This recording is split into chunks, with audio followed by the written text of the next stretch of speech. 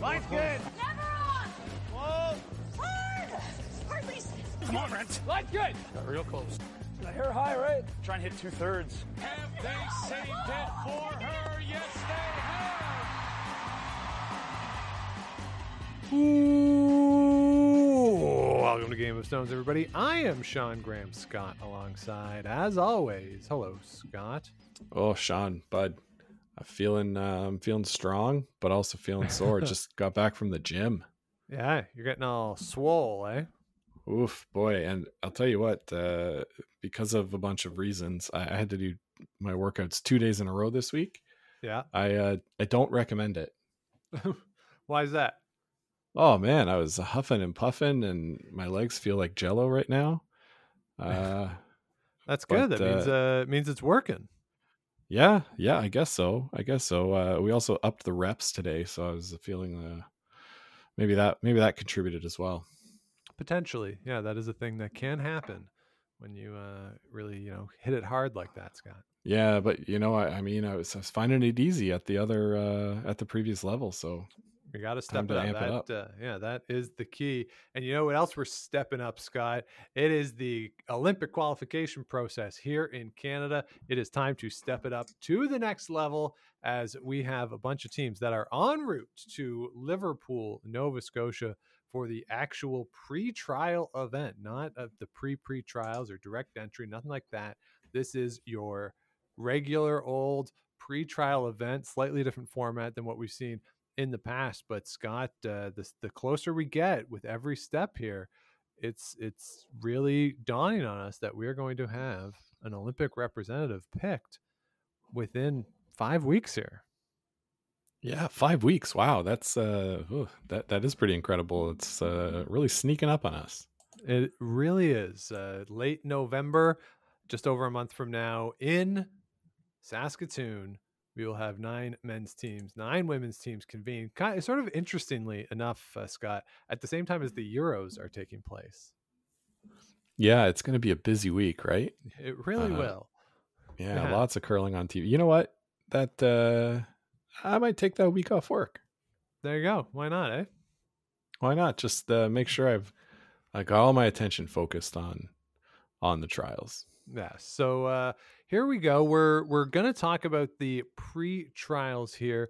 There are, 1, 2, 3, 4, 5, 6, 7, 14 women's teams, 14 men's teams in the field here. They're broken into pools of 7, and we will have a round robin within the pools.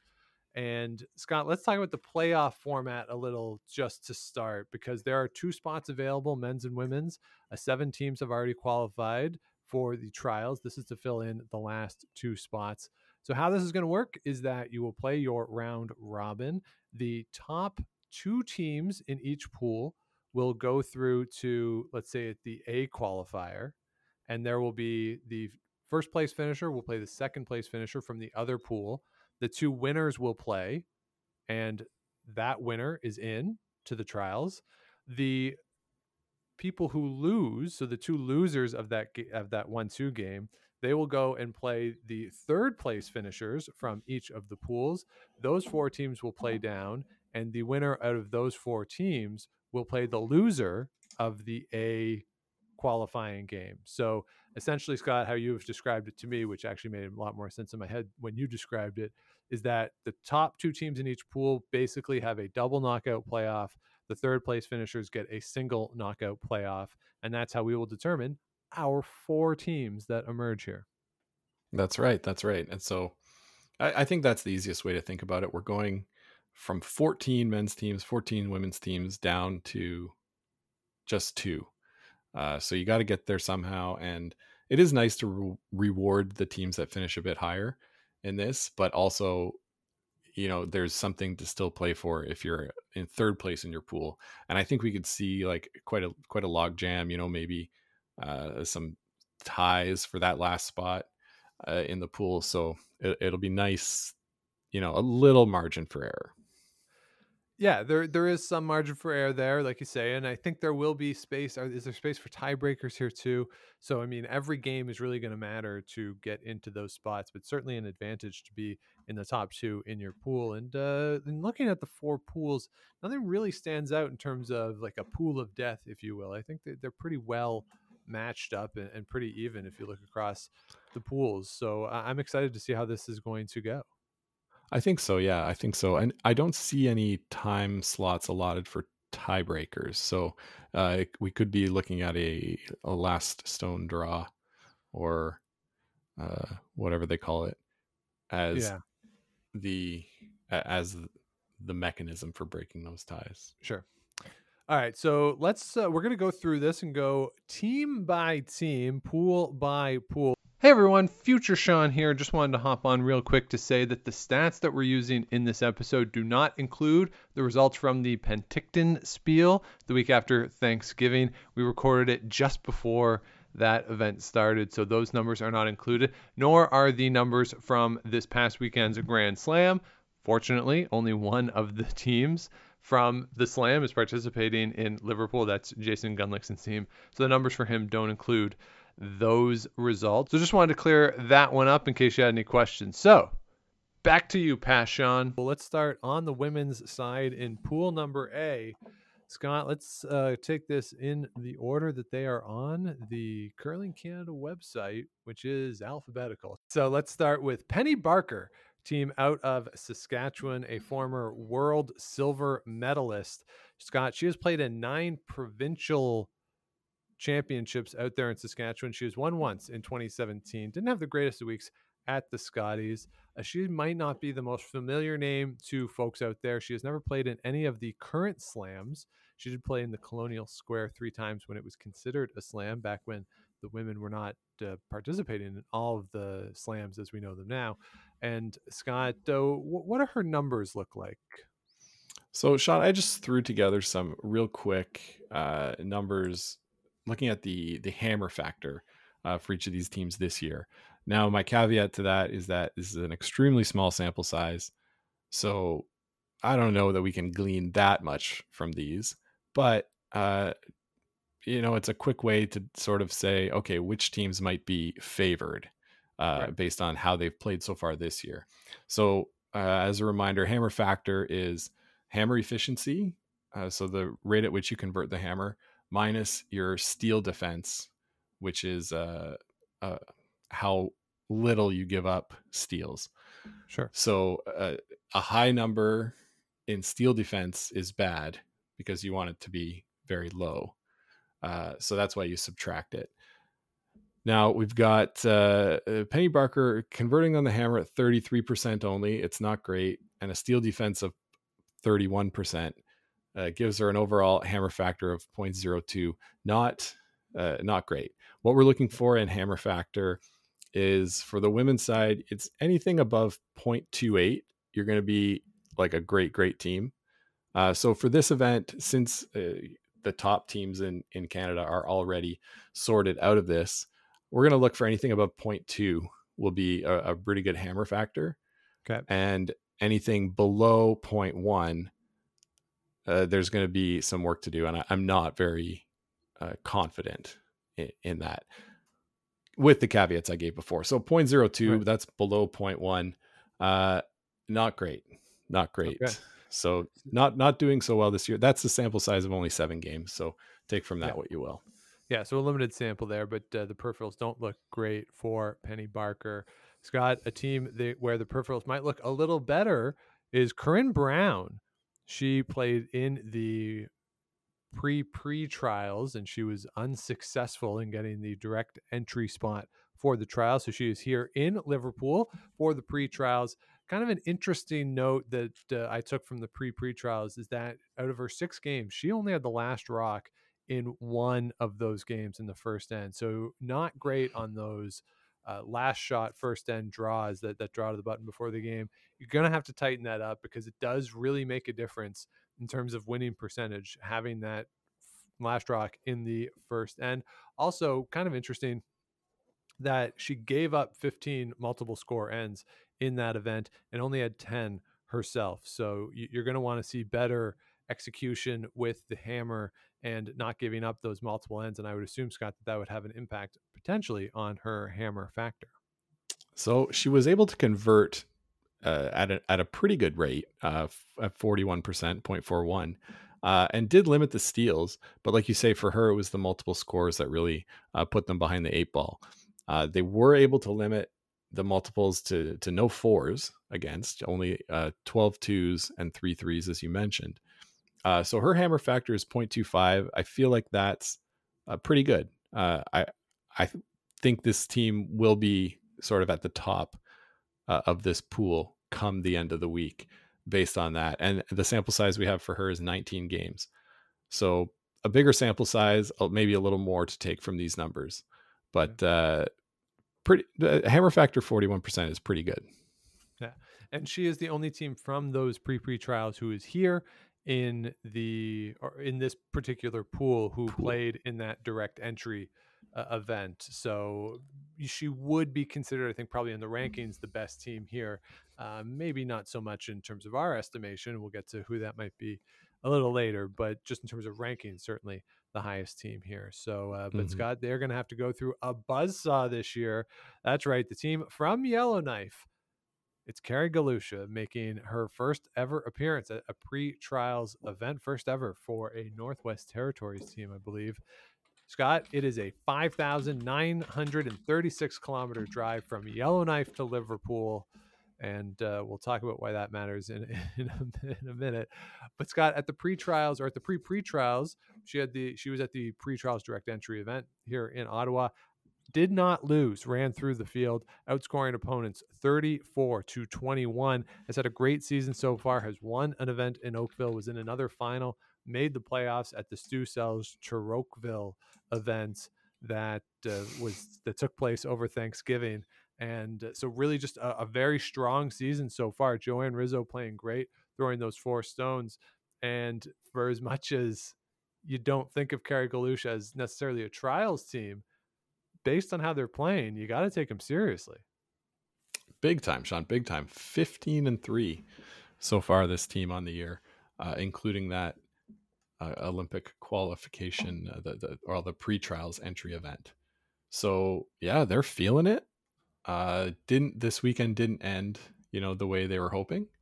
The Stu Sells Oakville, whatever. They lost their last game, but it's a lot to build on for this team. And so they're definitely one to watch because of the hot start that they've had this fall. Looking at their numbers real quick, hammer factor is only 0.13. I think their steal defense is what's really letting them down. Their hammer efficiency is at 40%.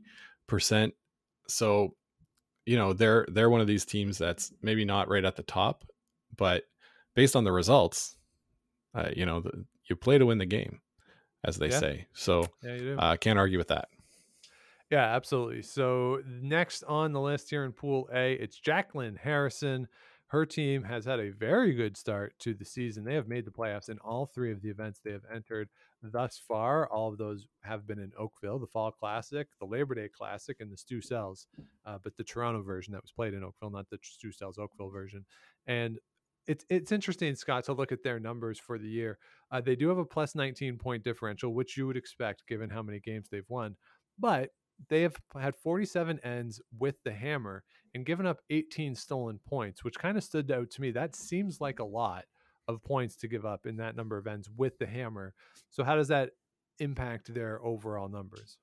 Yeah, Sean, you're bang on there. That steal defense number is only 0.3 due to all those stolen points. Like you say, you want this definitely to be below 0.2, and seeing it all the way up at 0.3 is really not ideal.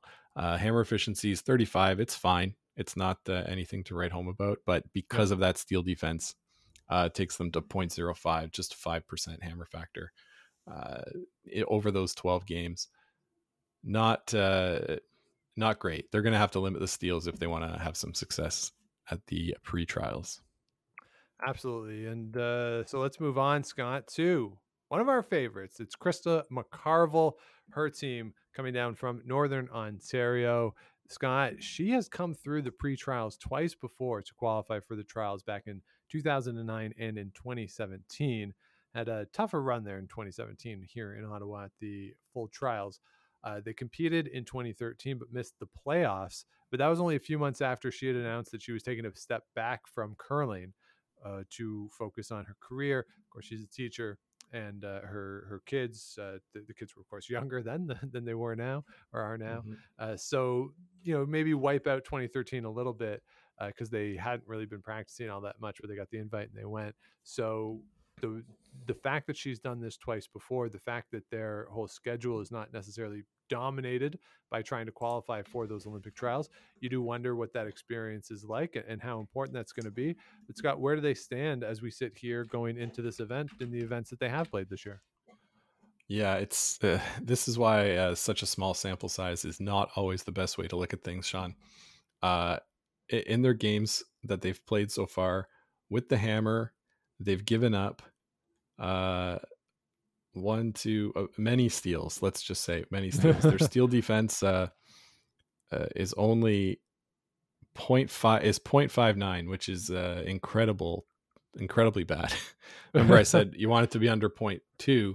Yeah, 0.59. You're giving up steals in 59% of the time, and that was sort of their story. I'd say they've only played 4 games on the Curling Zone website, so the statistics are really skewed.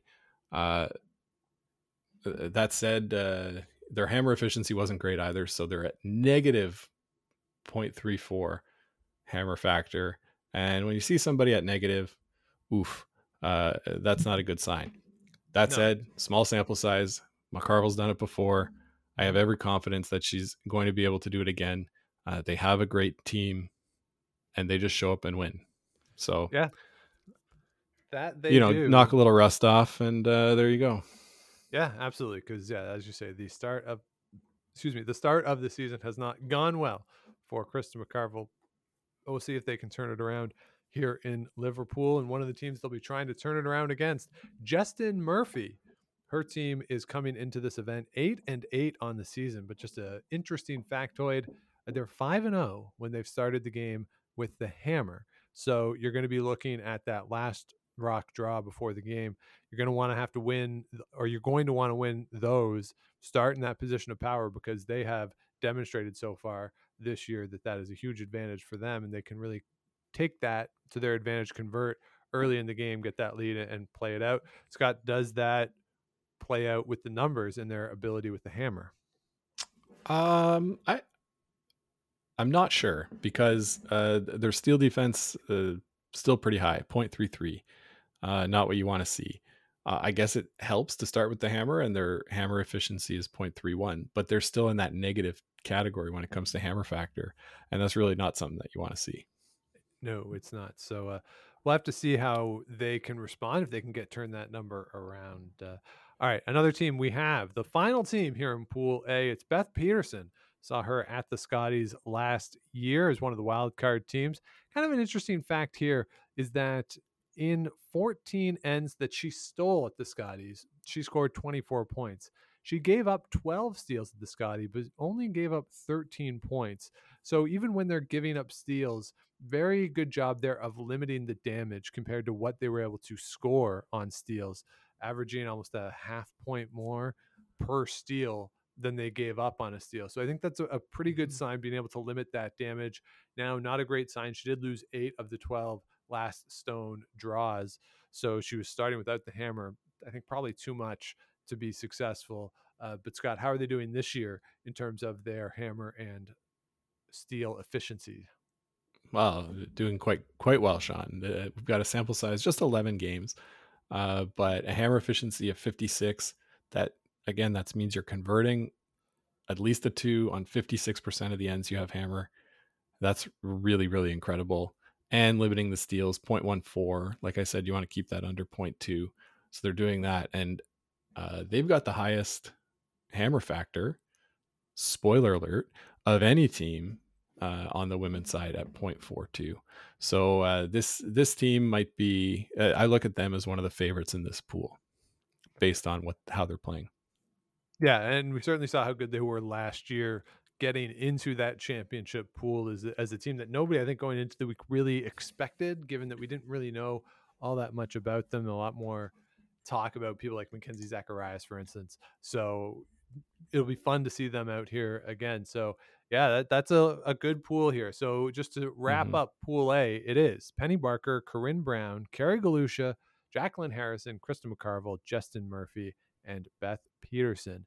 3 of those teams will come through into the playoffs, where they will cross over against Pool B. And let's start with the one, the only, Sherry Anderson. She is bringing her team. Of course, Nancy Martin is going to be there as well. Get ready to see a lot of that photo on our Twitter account during this event. She is the 2-time defending world senior champion. She just goes and wins these events. It's amazing to see. She had a pretty good week at the Scotties last year, again with Nancy Martin, having a lot of fun there. Scott, how have they started off this season? Well, the veteran of veterans, Sherry Anderson, starting off, I'd say pretty run of the mill this year at 34% on the hammer efficiency, a little high on the steel defense, 23%, 15 game sample, so a little bit bigger for them. 0.11 hammer factor.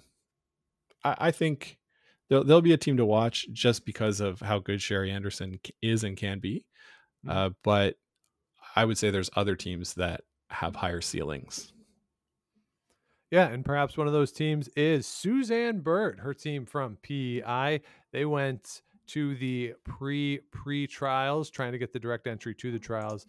Did not play particularly well there. They lost the last rock draw in each of their 4 games that they played. They only scored 5.5 points, which is way down for Suzanne Burt.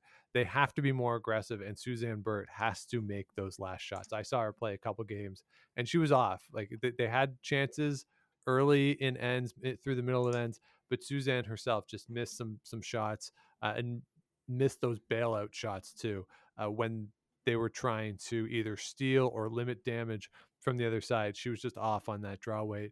And if Suzanne doesn't have it the way that she likes to play, it's not going to be a lot of fun for them if she's not making those draws, because she likes to mix it up. She likes to have a lot of rocks in play. But Scott, how is that translated to her numbers early in the year? It's interesting, right? To only have scored 5.5 points per game. I'm looking back at her last 3 seasons, 2021, 2020, and 2019. And her points for per game, 9.2, 8.2, 8.8 for those 3 years. So yeah, definitely needs to pick up that scoring to regain some of that form, being more aggressive. That said, her hammer efficiency quite good in the sample we have for this year, 45%. That's what you want to see. It's very strong, and 16% steel defense, all amounting to a 0.29 or 29% hammer factor. So quite high, quite good. And as you said, this is one of the teams that dropped down from that direct entry event, and thus is higher in the rankings than some of the others. But the numbers are bearing that out too. Yeah. So one of the favorites. Yes. So let's move on to the hometown team for this event. That's Jill Brothers. Scott, we talked that the drive time for Carrie Galusha, if she were to drive, she's not driving, but the drive distance would be 5,900 kilometers. For Jill Brothers, it's 147 kilometers drive from Halifax, just a little south and west out to Liverpool. Scott, the main thing for this team, and I noted it at the pre-trials, Kim Kelly is on the team. Kim Kelly is playing great, or at least in the games that we saw during those pre-trials. We were there when they won this berth on that Sunday morning. We saw that game. Neither team played great. If Jill herself plays the way she played that morning, it's probably not going to be a fun week for them, just because the level is going to be a little higher. Now, the ice was tough there. It had been raining all week in Ottawa. There was a leak later in the day on that same sheet. So who knows how much ice conditions played into it, because neither team was particularly good that morning. But I think this is a team where they have the ability certainly to play really well, get into the playoffs, but they also have the ability potentially to have a really long week and maybe be at the bottom of the table. Like I think this is a team that has a really big variance from being able to qualify to the trials to not getting into the playoffs. Yeah, I could see that for sure. Looking at the numbers, 37% hammer efficiency is pretty good, but the 27% steel defense, not as good. Take those numbers and you get a 0.1 on the hammer factor, which it puts them at about a 50th in the world sort of level. That's right. Sort of the between 50 and 100 in the world. That's where that is. So yeah, I think this is just on the edge here. Maybe the hometown cooking will help, but they're gonna have to catch lightning in a bottle, and if with Kim Kelly there, anything's possible. Yeah. All right, next on the list here in Pool B on the women's side, it's Holly Duncan, a team that has gotten off to a phenomenal start this year. They are 15-5 on the year. They have won 2 events, the Stu Cells Toronto and the Stu Cells Oakville, both played in the same place. Also made the final of the KW Fall Classic, which they lost to Carrie Galusha. So Scott, based on that 15-5 so far this year, I would think that their peripherals are looking pretty good. Yeah, Sean, you even identified it in your show notes that we share with each other. 54% hammer efficiency. That's a number that really jumps off the page. We talked about Beth Peterson's at 56, 54, same ballpark. Really, really impressive. Steel defense, it's a little higher than I'd like to see at 0.22. But, you put those numbers together, you got a 0.32. That's very excellent and very impressive for this team. So yeah, this team could be one of the ones to watch. Yeah, and don't forget too, Holly Duncan was in the trials in 2017, if I'm not mistaken. So I mean, she's certainly capable of getting a team there because she's done it. So don't sleep on Holly Duncan. No, don't for sure. I think she was with. I'll look into it while we talk about fact check that. Okay, well, actually, fact check that, Scott, because she definitely played in the 2018 Scotties. She definitely skipped Ontario in the 2018 Scotties and had that tiebreak to get into the championship pool, which she won on that Thursday morning. So, but a capable player, Holly Duncan, no question about it. Absolutely. So another capable player, Danielle Inglis, is here. She is happy not to be in the same pool as Carrie Galusha, though. She is 0-3 against Carrie Galusha so far this year. Danielle Inglis is local to us, one of the nicest people ever to beat the hell out of us on a curling rink, Scott. But is there a conflict of interest here? She's a Curling Canada, at least contractor, if not a Curling Canada employee. I mean, do you think, they shift things around a little bit, give Danielle Inglis a little leg up? Well, Sean, you're right that they are definitely one of the nicest teams we played, and definitely one of the nicest teams that destroyed us. But everybody destroyed us that year. that said, no, it was really fun to play against Danielle and the rest of the team. Hammer efficiency 0.33, the steel defense 0.34, puts them just into the negative territory. Not ideal. They're going to have to come up and really put together their best week to be able to come out of this event. I saw them playing at the Ontario Scotties in 2020, where they played really, really well, lost out, I think, to Holly Duncan in the semifinal, or another team in the semifinal, who then, went on to lose to Rachel Homan. But they've got great attitude there out on the ice, and hopefully they'll get a TV game. Maybe they will, as maybe she got some pull.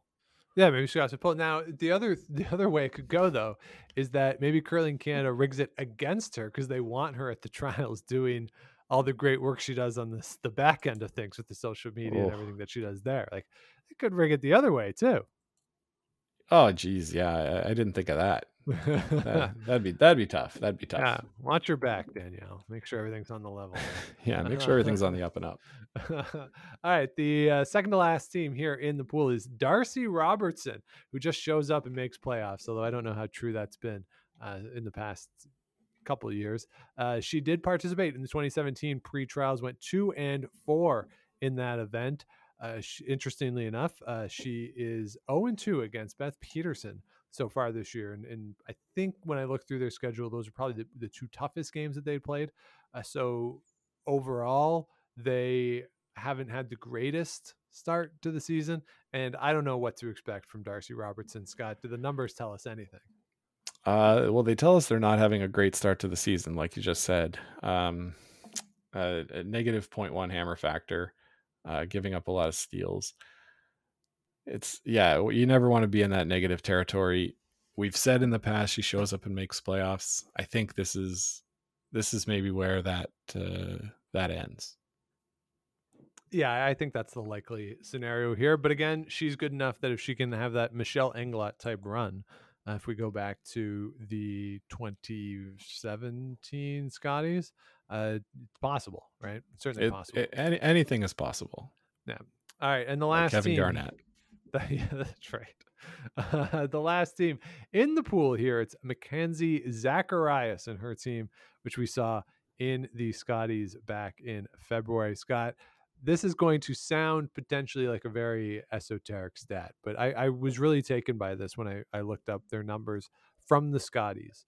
So they were pretty consistent on 3 parts of their game. So in-turn hits, 71%, out-turn hits, 72%, out-turn draws, 71%.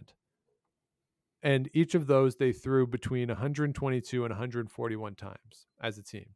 So those are remarkably consistent numbers. But they threw 207 in-turn draws for 80%. So not only are they throwing this particular thing better, the in-turn draw better than they're doing everything else, they're also throwing it at least 50% more than their next most common shot. And it seems like that is a recognition of this team that, hey, this is what we're good at. This is where our strength is. Let's do this more, because there's no logical reason why that number should be that high unless you're actively calling a game to make yourself have in-turn draws. And so it's rare for a young team to be so much better at draws than it hits just early on. While at the same time, it shows that, to me, that at least unconsciously, if not actually consciously, they are aware that this is a strength. The in-turn draw is a strength for the team, and they are trying to cater ends to get to that point to throw those shots. So it'll be fun to see. Hopefully there is a TV game with them just to see if that is the case, anecdotally in a small sample size, to watch it, while also seeing if other teams know this and try to force them away from that if they can. Yeah. I'd like to see that sort of a strategic use of the stats come into the game for them. That would be interesting. As far as the numbers go, pretty run of the mill. Like they're at 0.1, the same number we saw for the Jill Brothers rank, same for Sherry Anderson's rank. So I think they'll be sort of in the mix for that third spot in this event, that third spot in the pool. But there is a lot of young talent there on that team. So, you could see a little bit better than that. I think the potential is there, but I would expect them in that, third, fourth, fifth area. All right. So Scott, those are the 14 women's teams who are in play for the 2 spots. What do you think, Scott? Let's just make one pick from each pool for who we think could get, or no, just 2 teams general, because they don't necessarily have to come out of the 2 pools. So who you got here? Well, I'm going to pick one based on the numbers and one not. Okay. I think I'm picking Krista McCarville. Yeah. Despite those numbers there. Not the best start to the year, but she's Krista McCarville, right? Of course. So give me Krista McCarville, and I'm going to take the top hammer factor because I put these numbers together. I must have done it for a reason. Give me Beth Peterson. Okay, so Beth Peterson and Krista McCarville for Scott. I'm going to just go different just to be fun, and I'm going to go with Carrie Galusha because they're on fire, and it'd be fun to see her at the trials. It'd be incredible just to see Fred there with Kevin Cooey's going to be there, and then Carrie Galusha's there, especially if she's talking about retirement. To give her that spot would be a lot of fun. And then I'm going to also go with Beth Peterson for my other spot. Oh, no, I'm not, because you did. Sorry. I'm also going to go with Mackenzie Zacharias there, the young gun to get into the trials. Oh, wow. All right. I'd like to see how this plays out. Yeah. All right. So let's move on to the men. Again, 14 teams here competing for the 2 spots. We'll start in what is called Pool C. And again, we'll go alphabetically. So that means we're starting with Jonathan Buke and his team. Scott, they've been outscored this season 51-43. The only team in this event that has been outscored this year. And I would have to imagine that their numbers reflect this struggle. Yeah. Another team that's below 0 in that negative territory with the hammer factor. Steel defense numbers only 33%, like 33%, too high, not good. Hammer efficiency only 27%, not what you want to see out of this team. It will note that on Curling Canada's website, this team is listed as Team Tanner Horgan. Yes. Tanner Horgan is playing third for this team, but Jonathan Buke has stepped in as the skip. So if you're wondering, hey, where's Buke on the on there, that's what's going on. Yeah. Now they will be going up against Mike Fournier and his team. Scott, I think the key thing that I'm looking for is this going to be Mike Fournier's last event as a competitive curler? He has announced that he is going to retire, and if they do not make it through to the trials, that's it for Mike Fournier as competitive curling goes. And it'll be sad to see him go, but certainly well earned to not have to keep up with that grind anymore. But it is a kind of interesting subplot here that, I mean, this could be the case for some other people on this list too, that this is the last time that we'll see them in a competitive event. But Fournier is the only one, as far as I know, going into it who has made that declaration. So it's just something to watch. Will there be, if they do get eliminated, what will the reaction be in the building and just from Mike himself? So just something to keep an eye out. But they are certainly a competitive team. They can definitely make it into the playoffs. They probably should have got to the championship pool back at the Briar, just that really bad Wednesday night that Mike had. But otherwise, they would have had that spot. So I don't know. It'll be fun to see. Hopefully they get on TV at some point.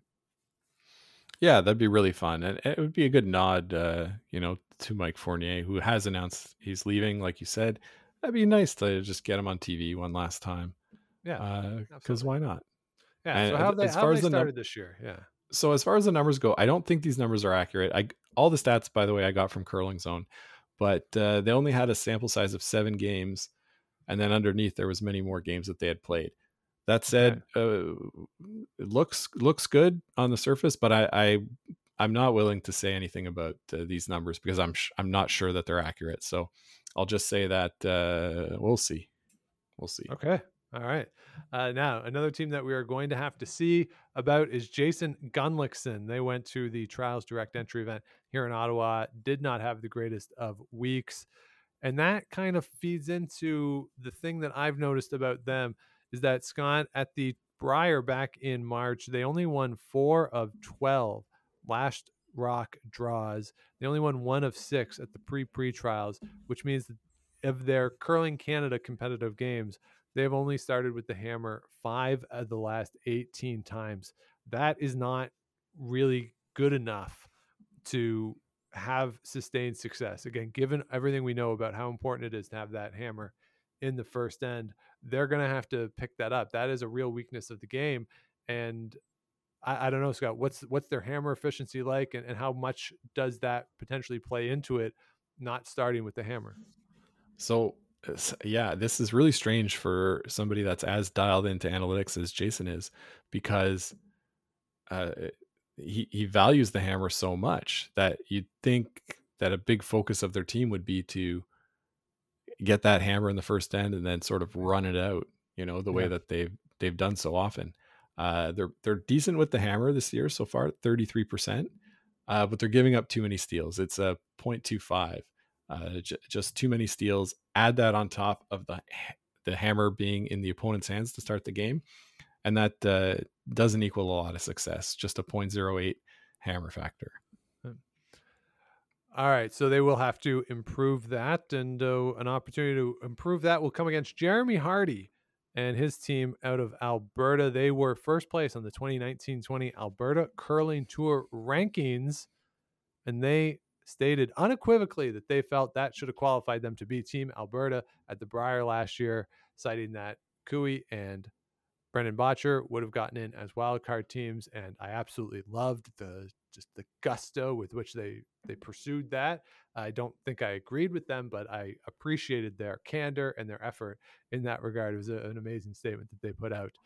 This year has not got off to a great start for them. They have not qualified for the playoffs in any of their 4 events, and Scott, I would have to imagine that that is reflected in their peripheral numbers. Yeah, Sean, just rewind what I said about Gunlickson and play it again for Team Hardy, also sitting with a 0.08 hammer factor for the year. So yeah, like I say, we're trying to see something around 0.3 really gives us a good indication. Anything below 0.1, that's tricky. You're going to have to really capture something and buck that trend to be able to move on at this event. Yeah, especially in this field. This is or in this pool. This is a good pool here. Because one of the other teams, the next team on the list is Vincent Roberge. This is a team we didn't know much about going into the pre-trials, but they came out guns a-blazing, go 4-0 at the pre-trials to get the A side qualifying spot. They also played in the Oakville Fall Classic this year, where they went 0-4. So which team is going to show up? The team that runs the table or the team that goes over? That's going to be kind of interesting. And is there a dynamic here where their first game or their first game really does set the stage for what their week could be? Who knows? But Scott, are we seeing the same divergence in the numbers at all? Well, I think you're seeing the strength of those pre-trials showing up in the numbers. Hammer efficiency 41, where maybe that fall classic goes is the steel defense 25, 25.25, a little bit higher than we want. So just a 0.16 hammer factor, which is pretty good. Probably in play for middle of this pool, but like you said, there is some stiff competition here, and we're gonna have to see the 4-0 team show up if they want to get into the next playoff round. Yes, absolutely. So let's move on then to Pat Simmons. Scott, Pat Simmons is back. What I love about them is that they are using as their logo the image of Pat Simmons with his hands in the air after the 2015 Brier shot to win the game. Like that's their logo. It's great. Absolutely love it. Playing with the younger team here, Colton Lott's going to be there, Kyle Daring, and somebody else. The other lot. Yeah, so it's the 2 lots and Kyle Daring here filling out that team, going with the veteran experience at the back end. Scott, how have they done this year, and what do you expect from them here in Liverpool? They've had a pretty decent start to the year. 38% hammer efficiency, a little high on the steel defense at 20%. Gives them 0.18. They're sort of in that same category as the Roberge team. They're definitely capable, and we all know how clutch Pat Simmons can be. So it'll be about them trying to eliminate those steals that will be the key to them advancing. All right, and rounding out this Pool C, it is Karsten Sturme, another Alberta team in the field. They have already played 27 games this year. That is a whole ton of games at this point in the season. They are 15-12 so far. They have wins over Matt Dunstone and Brendan Botcher at the Swift Current event that took place back over Thanksgiving. So some impressive wins there. But Scott, are the numbers as impressive? Honestly, yes, they are. 27 games, the second highest number of games of the teams in this field, either men's or women's. So getting out there, playing a lot, is paying dividends. Hammer efficiency is up at 0.38, 38%. Steel defense, 0.13. Pretty good. That's pretty good. You want to be in that under 0.02 when it comes to that. So 0.25 hammer factor. Very good start to the season for this team, and I think they could be a dark horse in this pool. Yeah, I mean, we've seen him make an Alberta final before, and had success in that event. Certainly a lot of success at the university level out of that University of Alberta program. And a guy, we haven't quite seen them a lot yet on the national stage, but that doesn't mean they're not good. They can certainly come through this pool. So again, Pool C is Jonathan Buke, Mike Fournier, Jason Gunlickson, Jeremy Hardy, Vincent Roberge, Pat Simmons, and Karsten Sturmey. That's going to be a tough one to get out of 4 or 5 teams that are probably coming in here expecting to get out, with the other 2 really hoping and thinking they have a chance. So it's going to be a real interesting situation. It's going to be really interesting to just keep a track of what happens there in Pool No doubt. C. Sean, before we move on, I just want to say Tanner Lott is the other Lott playing with Pat Simmons, who didn't want to give short shrift. Right. No, that would be bad. Absolutely. All right. So let's move on to the final pool here at the pre-trials. It is pool number D. And let's start with another team from Manitoba, Braden Calvert and his team. Scott, they have gotten off to an absolute roar of a season, and they are 12-1 thus far. They lost the final of the Mother Club Fall Classic in Winnipeg. They won the Atkins Curling Supplies Classic, beating Rich Runin in the final there. So 12-1 record, but the competition level hasn't been super high if you look at the world rankings and the teams that they've played against. But winning is better than losing. And how do the numbers stack up? The numbers stack up great, Sean. 50% hammer efficiency. That's great. We want to see at least 40% on those top level teams. 50% is really, really, really great. Also limiting the steals, just 0.17. So overall hammer factor 0.33. It's up there, and I think it's the highest one of all the men's teams at this event. So like you say, the competition's probably not at the level that we'd like to see, but they're converting when they have the chance, preventing the steals, and that's what it takes to win curling matches. You heard it here first. Yeah, score more points than the other team. There you go. Yeah, it took us 4 years to get there, but we did it. We did it. We cracked the code of the sport.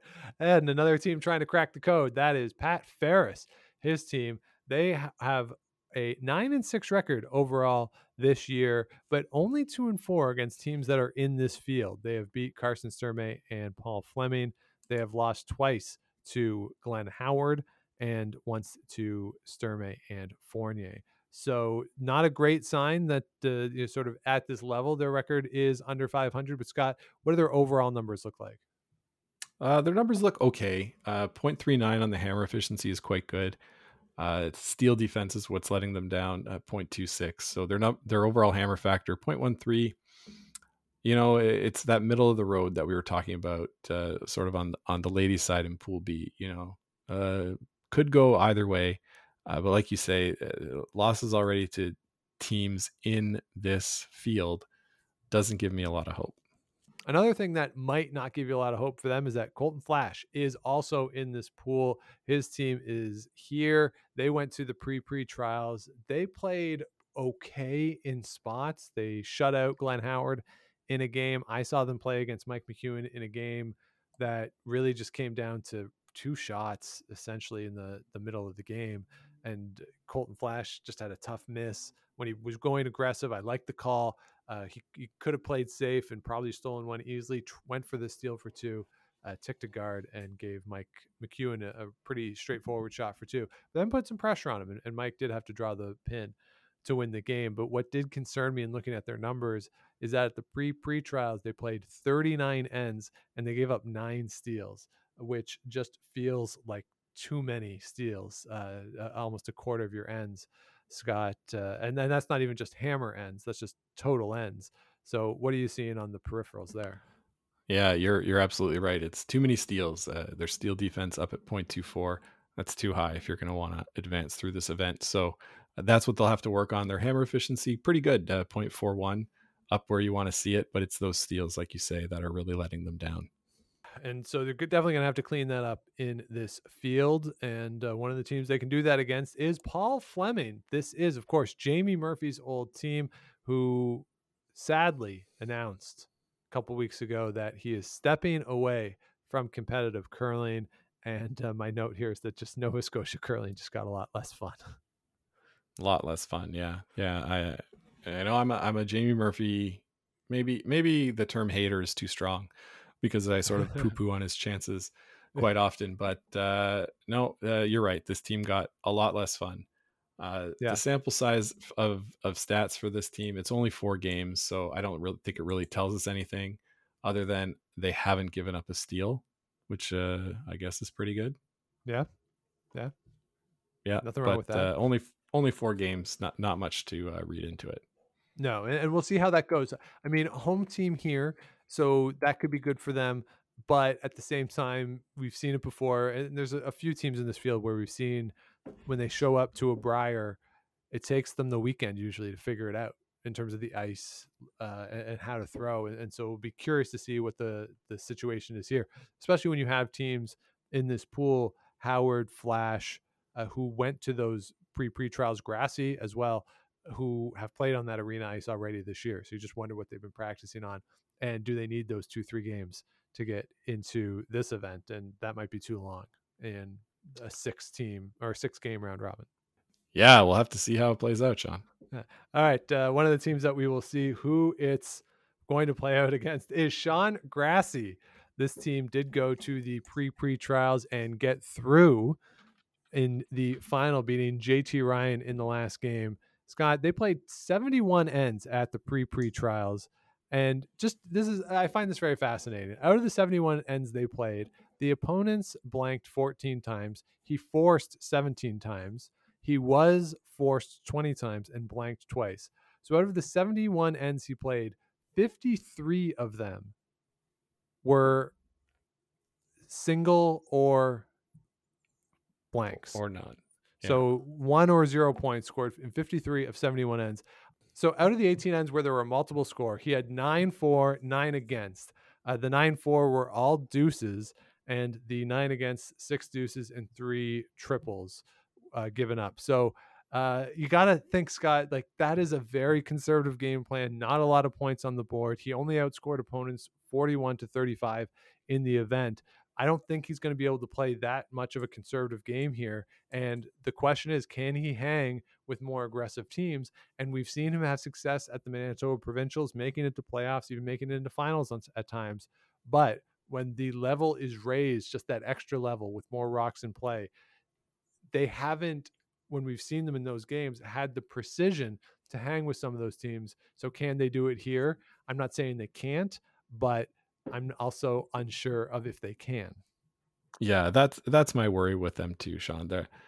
They're like you say, there's not a lot of margin for error with this. We talk about this with Jason Gudlickson, right? And the way that he plays and how there's not a lot of margin for error. So if you do end up giving up a steal, it's a lot more impactful than if you're able to also steal back. So their steal defense, not great. 0.24, 0.38 on the hammer efficiency is pretty good.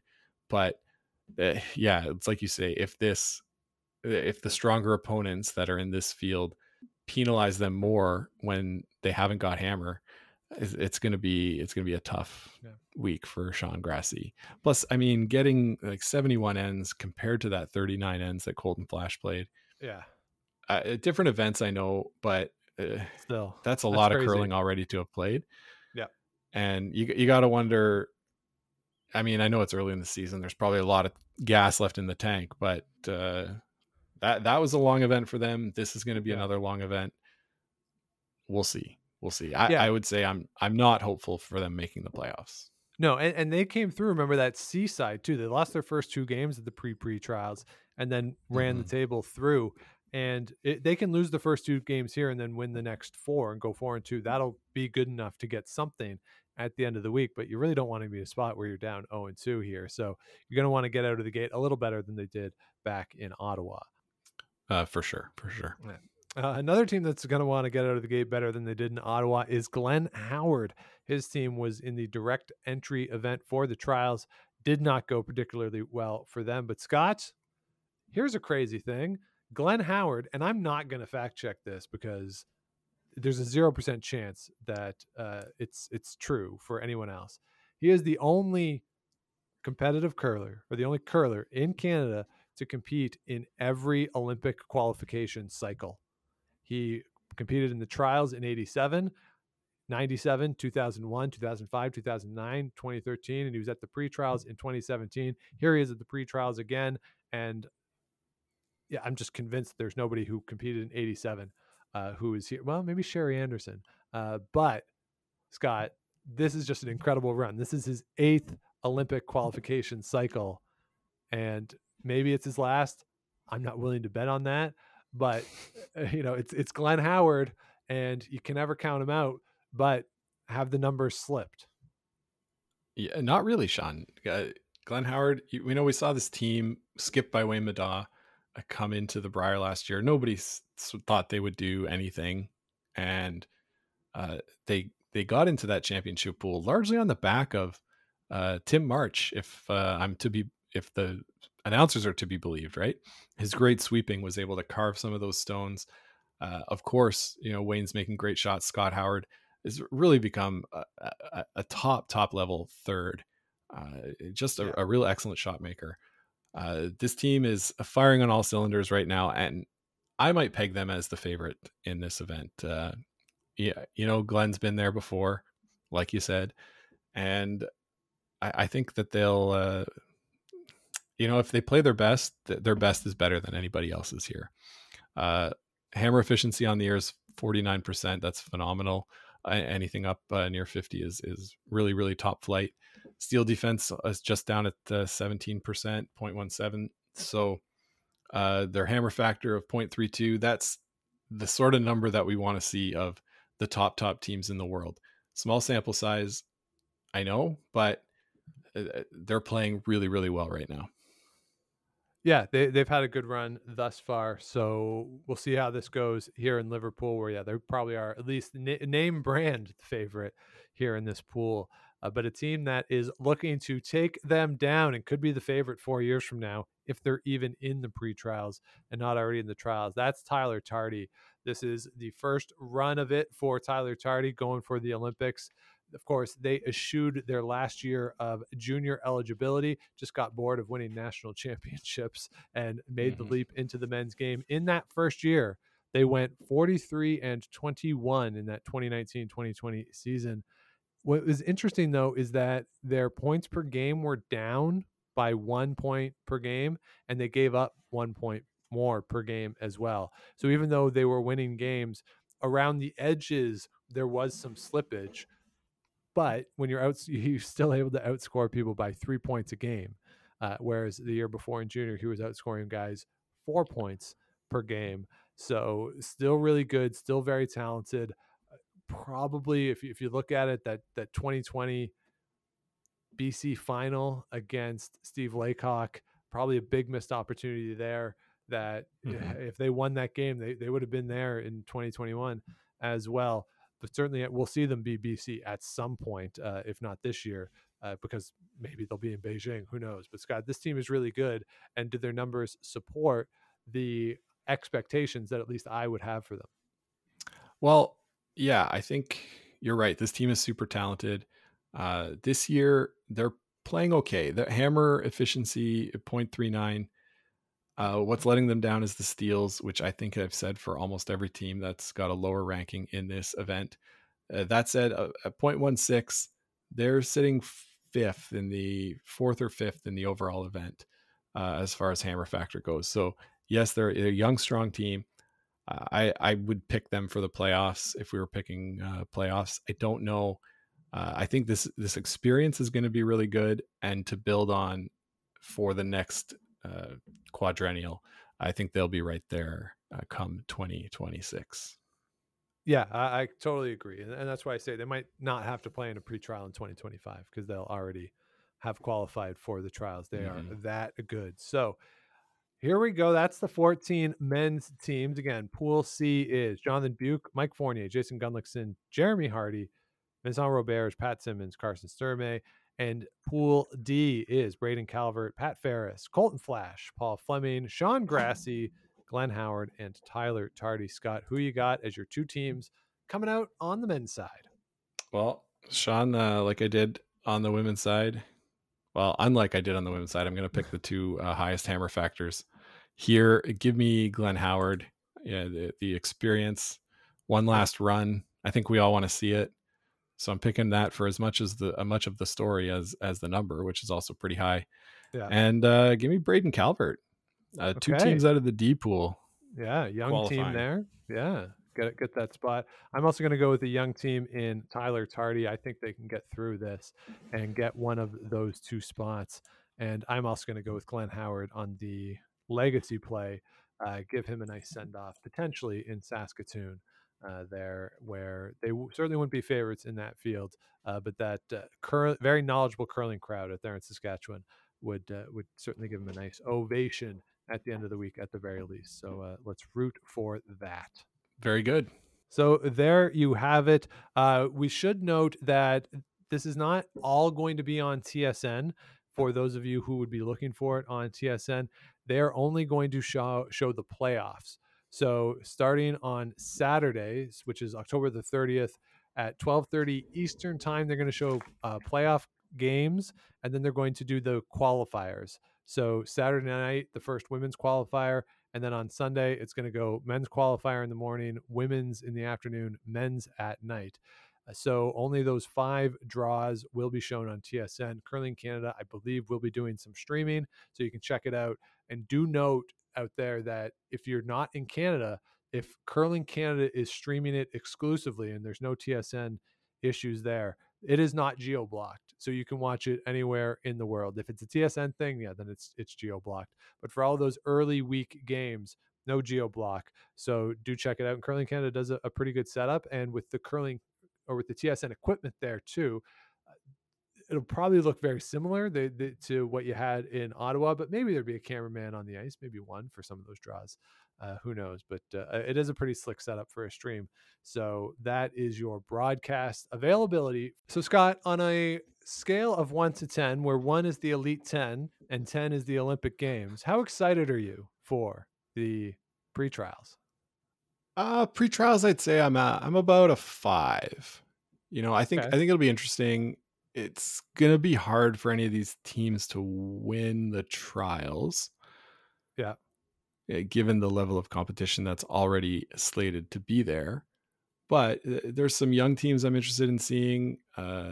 One old team, obviously, I'm interested in seeing in Glenn Howard. Yeah. And just sort of this is the chance to see, like I said before with Team Tardy, like what the next iteration of Canadian curling is likely to be. I completely agree with you on that front. And a medium team too, and Kristen McCarville is always fun to see. And don't sleep on this event too. I mean, Brad Jacobs, when he won the Olympic gold medal back in 2014, it was through the 2013 pre-trials. John Morris and his team, when they made it to the final, they came through a pre-trials. So it's not like these teams are competing in this event to be cannon fodder for the 14 teams that have already qualified for the trials. So whoever comes out of this will have potentially a chance to go to the Olympics. So it's certainly worth paying attention to. It should be a very fun week out there in Liverpool. Hopefully this has really whet your appetite for all the fun and frivolity that will go on this week. And we will be alongside following it with you. So do subscribe to the show wherever it is you get your podcast. If you haven't yet, do the likes, ratings, comments, all that stuff helps us out to grow the show and beats those algorithms. And we will be following along, tweeting all sorts of fun stuff over at Game of Stones Pod, both on Twitter and Instagram. So check those out. Also over on Facebook, facebook.com/Game of Stones Podcast. You can find all of the live stream stuff that we've done, and all the episodes are there. And you can follow that page for when we do go live, as we are planning to do at some point during this curling season. Of course, you can also head on over to GameOfStonesPod.com. All of our past episodes are there, plus the merch tab with all of the proceeds, plus matching on our part going to either Food Bank Canada or the Sandra Schmerler Foundation. And if you want to let us know what you want to hear on the show or just provide some general feedback or your thoughts, GameOfStonesPodcast@gmail.com. So thanks for listening, everybody. Scott? Sean? It's Olympic time, buddy. Look out. I knew this training that I was undertaking was going to pay off. So this is why we lift all Olympic those weights. season is here. That's why we lift all those weights in the off season. Yeah. So enjoy the curling, everybody. We will be back with you next week to wrap it all up. But until then, keep those brooms on the ice and don't dump that intern. Make the final.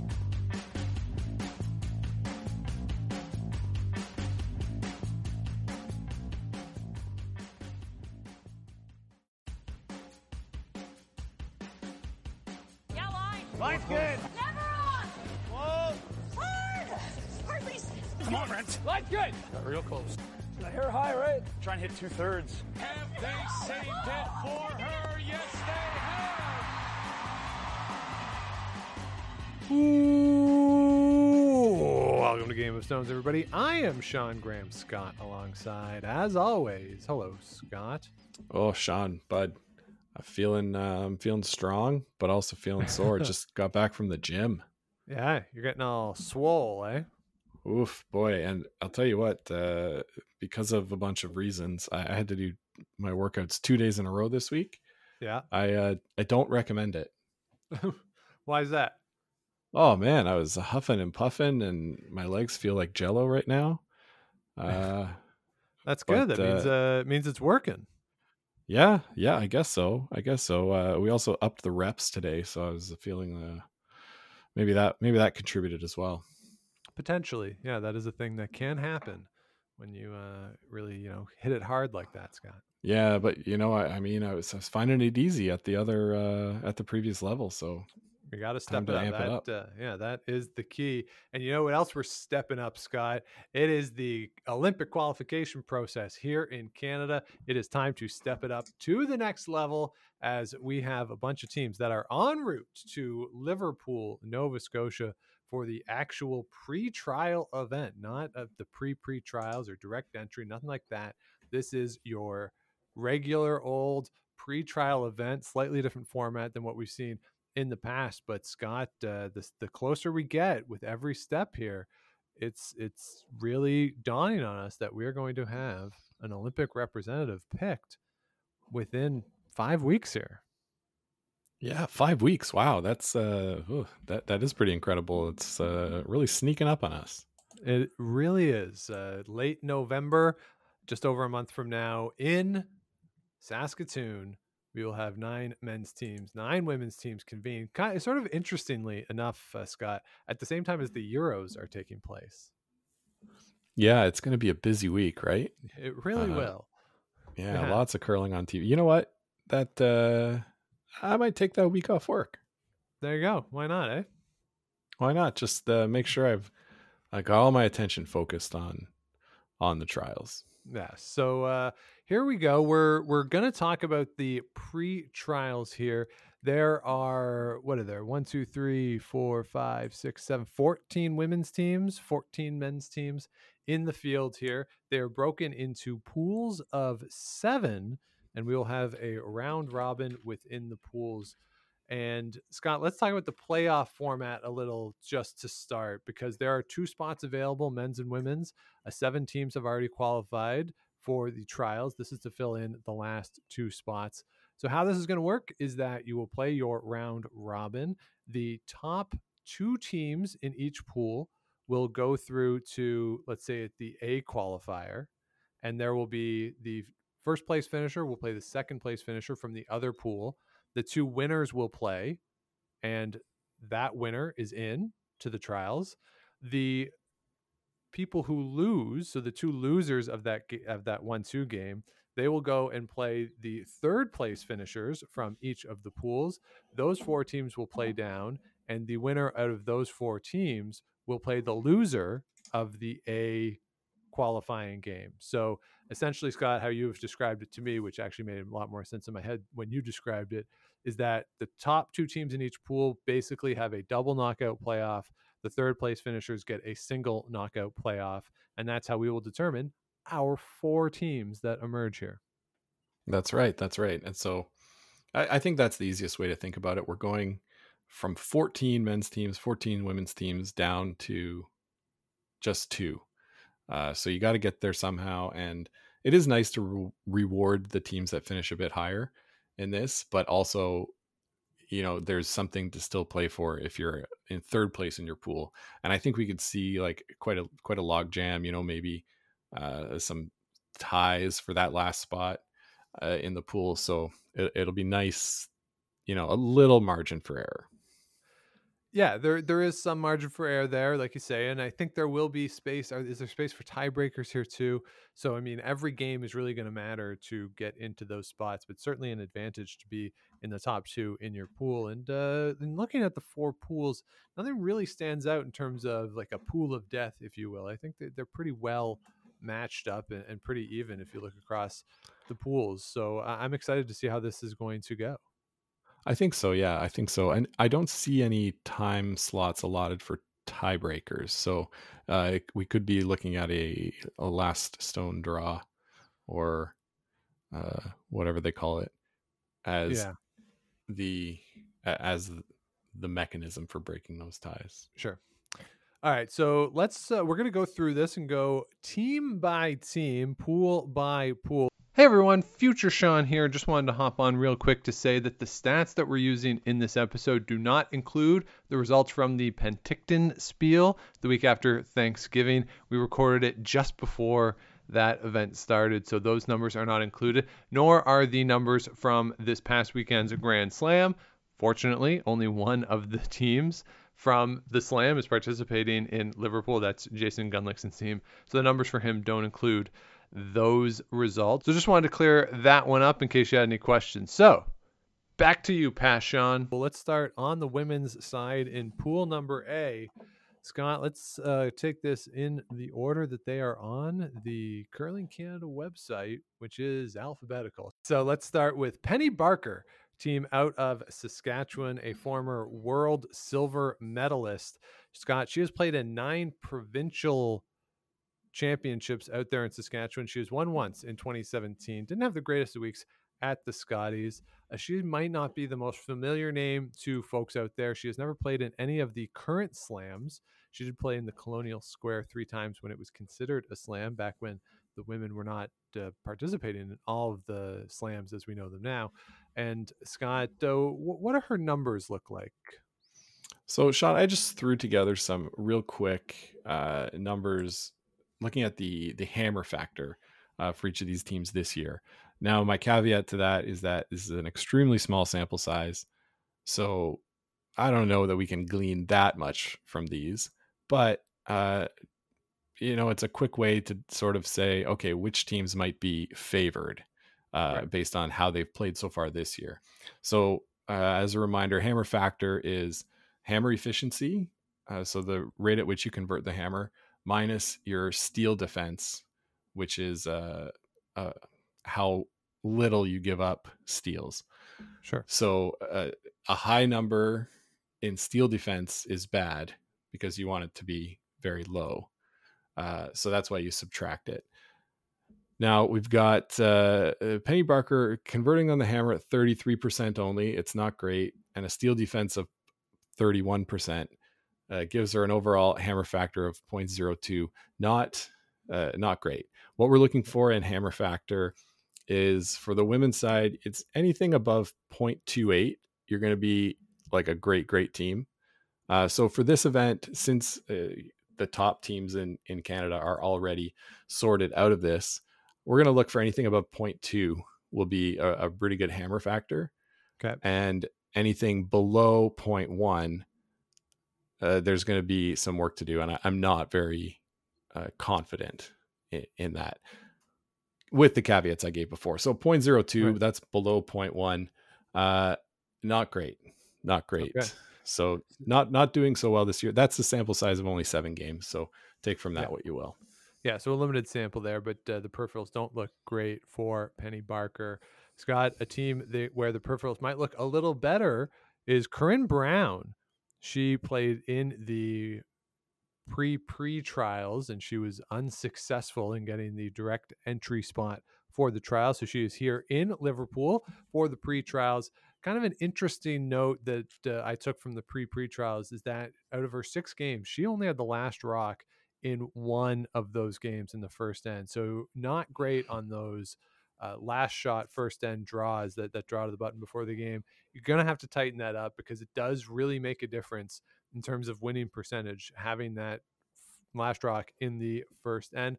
Also, kind of interesting that she gave up 15 multiple score ends in that event and only had 10 herself. So you're going to want to see better execution with the hammer and not giving up those multiple ends. And I would assume, Scott, that would have an impact potentially on her hammer factor. So she was able to convert at a pretty good rate, at 41%, 0.41, and did limit the steals. But like you say, for her, it was the multiple scores that really put them behind the 8 ball. They were able to limit the multiples to no fours against, only 12 twos and 3 threes, as you mentioned.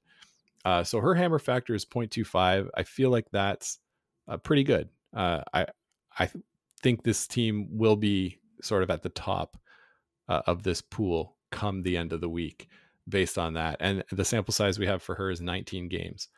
So a bigger sample size, maybe a little more to take from these numbers.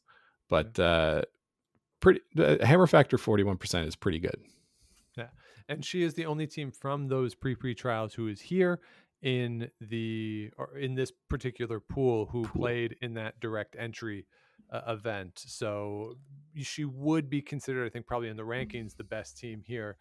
Maybe not so much in terms of our estimation. We'll get to who that might be a little later, but just in terms of rankings, certainly the highest team here. So, but Scott, they're going to have to go through a buzzsaw this year.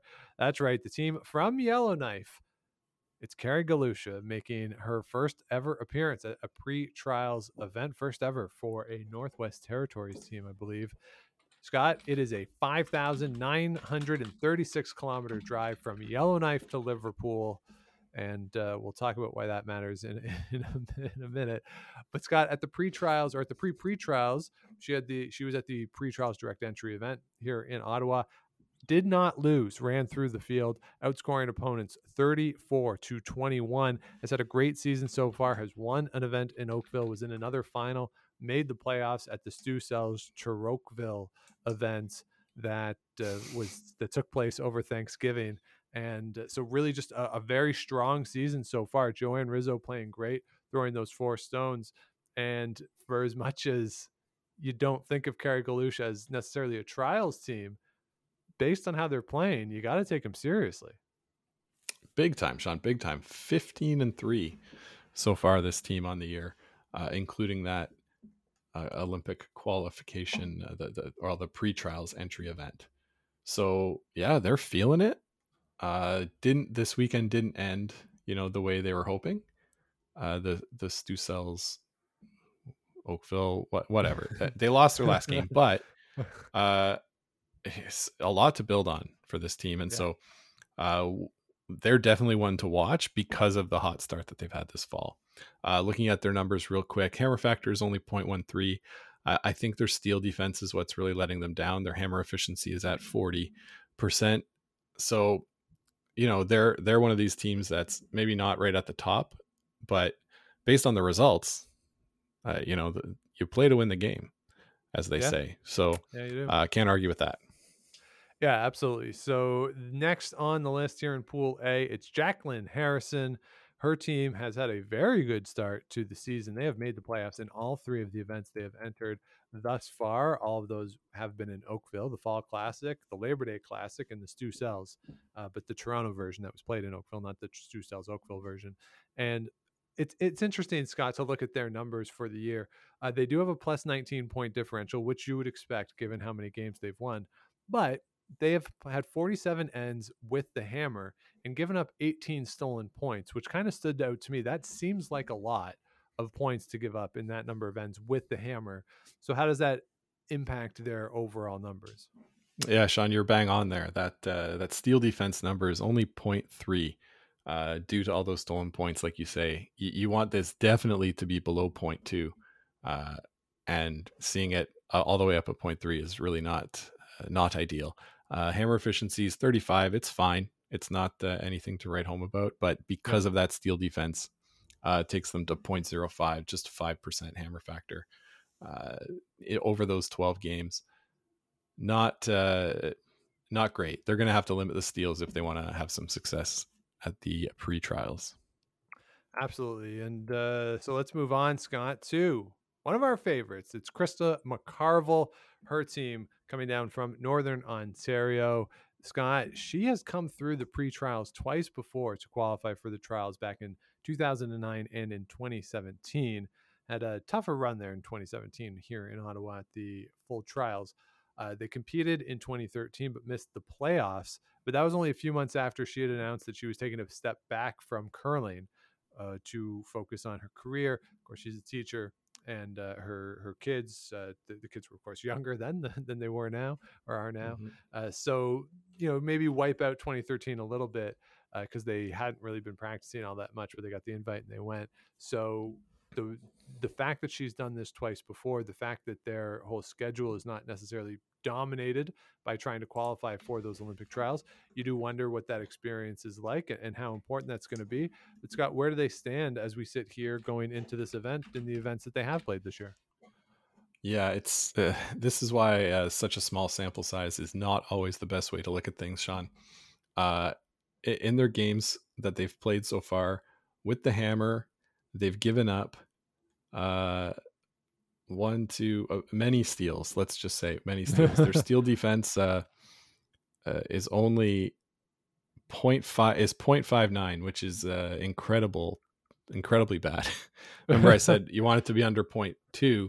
Yeah, 0.59. You're giving up steals in 59% of the time, and that was sort of their story. I'd say they've only played 4 games on the Curling Zone website, so the statistics are really skewed. That said, their hammer efficiency wasn't great either, so they're at negative 0.34 hammer factor. And when you see somebody at negative, that's not a good sign. That said, small sample size. McCarville's done it before. I have every confidence that she's going to be able to do it again. They have a great team, and they just show up and win. So yeah, that they do. Knock a little rust off, and there you go. Yeah, absolutely. Because as you say, the start of the season has not gone well for Krista McCarville. We'll see if they can turn it around here in Liverpool. And one of the teams they'll be trying to turn it around against, Justin Murphy. Her team is coming into this event 8-8 on the season, but just an interesting factoid, they're 5-0 when they've started the game with the hammer. So you're going to be looking at that last rock draw before the game. You're going to want to have to win, or you're going to want to win those, start in that position of power, because they have demonstrated so far this year that is a huge advantage for them, and they can really take that to their advantage, convert early in the game, get that lead and play it out. Scott, does that play out with the numbers and their ability with the hammer? I'm not sure, because their steal defense still pretty high, 0.33. Not what you want to see. I guess it helps to start with the hammer, and their hammer efficiency is 0.31, but they're still in that negative category when it comes to hammer factor, and that's really not something that you want to see. No, it's not. So we'll have to see how they can respond, if they can turn that number around. All right, another team we have, the final team here in Pool A. It's Beth Peterson. Saw her at the Scotties last year as one of the wild card teams. Kind of an interesting fact here is that in 14 ends that she stole at the Scotties, she scored 24 points. She gave up 12 steals at the Scotty, but only gave up 13 points. So even when they're giving up steals, very good job there of limiting the damage compared to what they were able to score on steals, averaging almost a half point more per steal than they gave up on a steal. So I think that's a pretty good sign, being able to limit that damage. Now, not a great sign. She did lose 8 of the 12 last stone draws. So she was starting without the hammer. I think probably too much to be successful. But Scott, how are they doing this year in terms of their hammer and steel efficiency? Well, doing quite well, Sean. We've got a sample size, just 11 games, but a hammer efficiency of 56. That means you're converting at least a 2 on 56% of the ends you have hammer. That's really, really incredible. And limiting the steals, 0.14. Like I said, you want to keep that under 0.2. So they're doing that, and they've got the highest hammer factor spoiler alert, of any team on the women's side at 0.42. So this team might be. I look at them as one of the favorites in this pool, based on how they're playing. Yeah, and we certainly saw how good they were last year getting into that championship pool as a team that nobody, I think, going into the week really expected, given that we didn't really know all that much about them. A lot more talk about people like Mackenzie Zacharias, for instance. So it'll be fun to see them out here again. So yeah, that's a good pool here. So just to wrap up Pool A, it is Penny Barker, Corinne Brown, Carrie Galusha, Jacqueline Harrison, Krista McCarville, Justin Murphy, and Beth Peterson. 3 of those teams will come through into the playoffs where they will cross over against Pool B. And let's start with the one, the only, Sherry Anderson. She is bringing her team. Of course, Nancy Martin is going to be there as well. Get ready to see a lot of that photo on our Twitter account during this event. She is the 2-time defending world senior champion. She just goes and wins these events. It's amazing to see. She had a pretty good week at the Scotties last year, again with Nancy Martin, having a lot of fun there. Scott, how have they started off this season? Well, the veteran of veterans, Sherry Anderson, starting off, I'd say pretty run of the mill this year at 34% on the hammer efficiency, a little high on the steel defense, 23%, 15 game sample, so a little bit bigger for them. 0.11 hammer factor. I think they'll be a team to watch just because of how good Sherry Anderson is and can be. But I would say there's other teams that have higher ceilings. Yeah, and perhaps one of those teams is Suzanne Burt, her team from PEI. They went to the pre-trials, trying to get the direct entry to the trials. Did not play particularly well there. They lost the last rock draw in each of their 4 games that they played. They only scored 5.5 points, which is way down for Suzanne Burt. They have to be more aggressive, and Suzanne Burt has to make those last shots. I saw her play a couple games, and she was off. Like they had chances early in ends, through the middle of ends, but Suzanne herself just missed some shots and missed those bailout shots too when they were trying to either steal or limit damage from the other side. She was just off on that draw weight. And if Suzanne doesn't have it the way that she likes to play, it's not going to be a lot of fun for them if she's not making those draws, because she likes to mix it up. She likes to have a lot of rocks in play. But Scott, how is that translated to her numbers early in the year?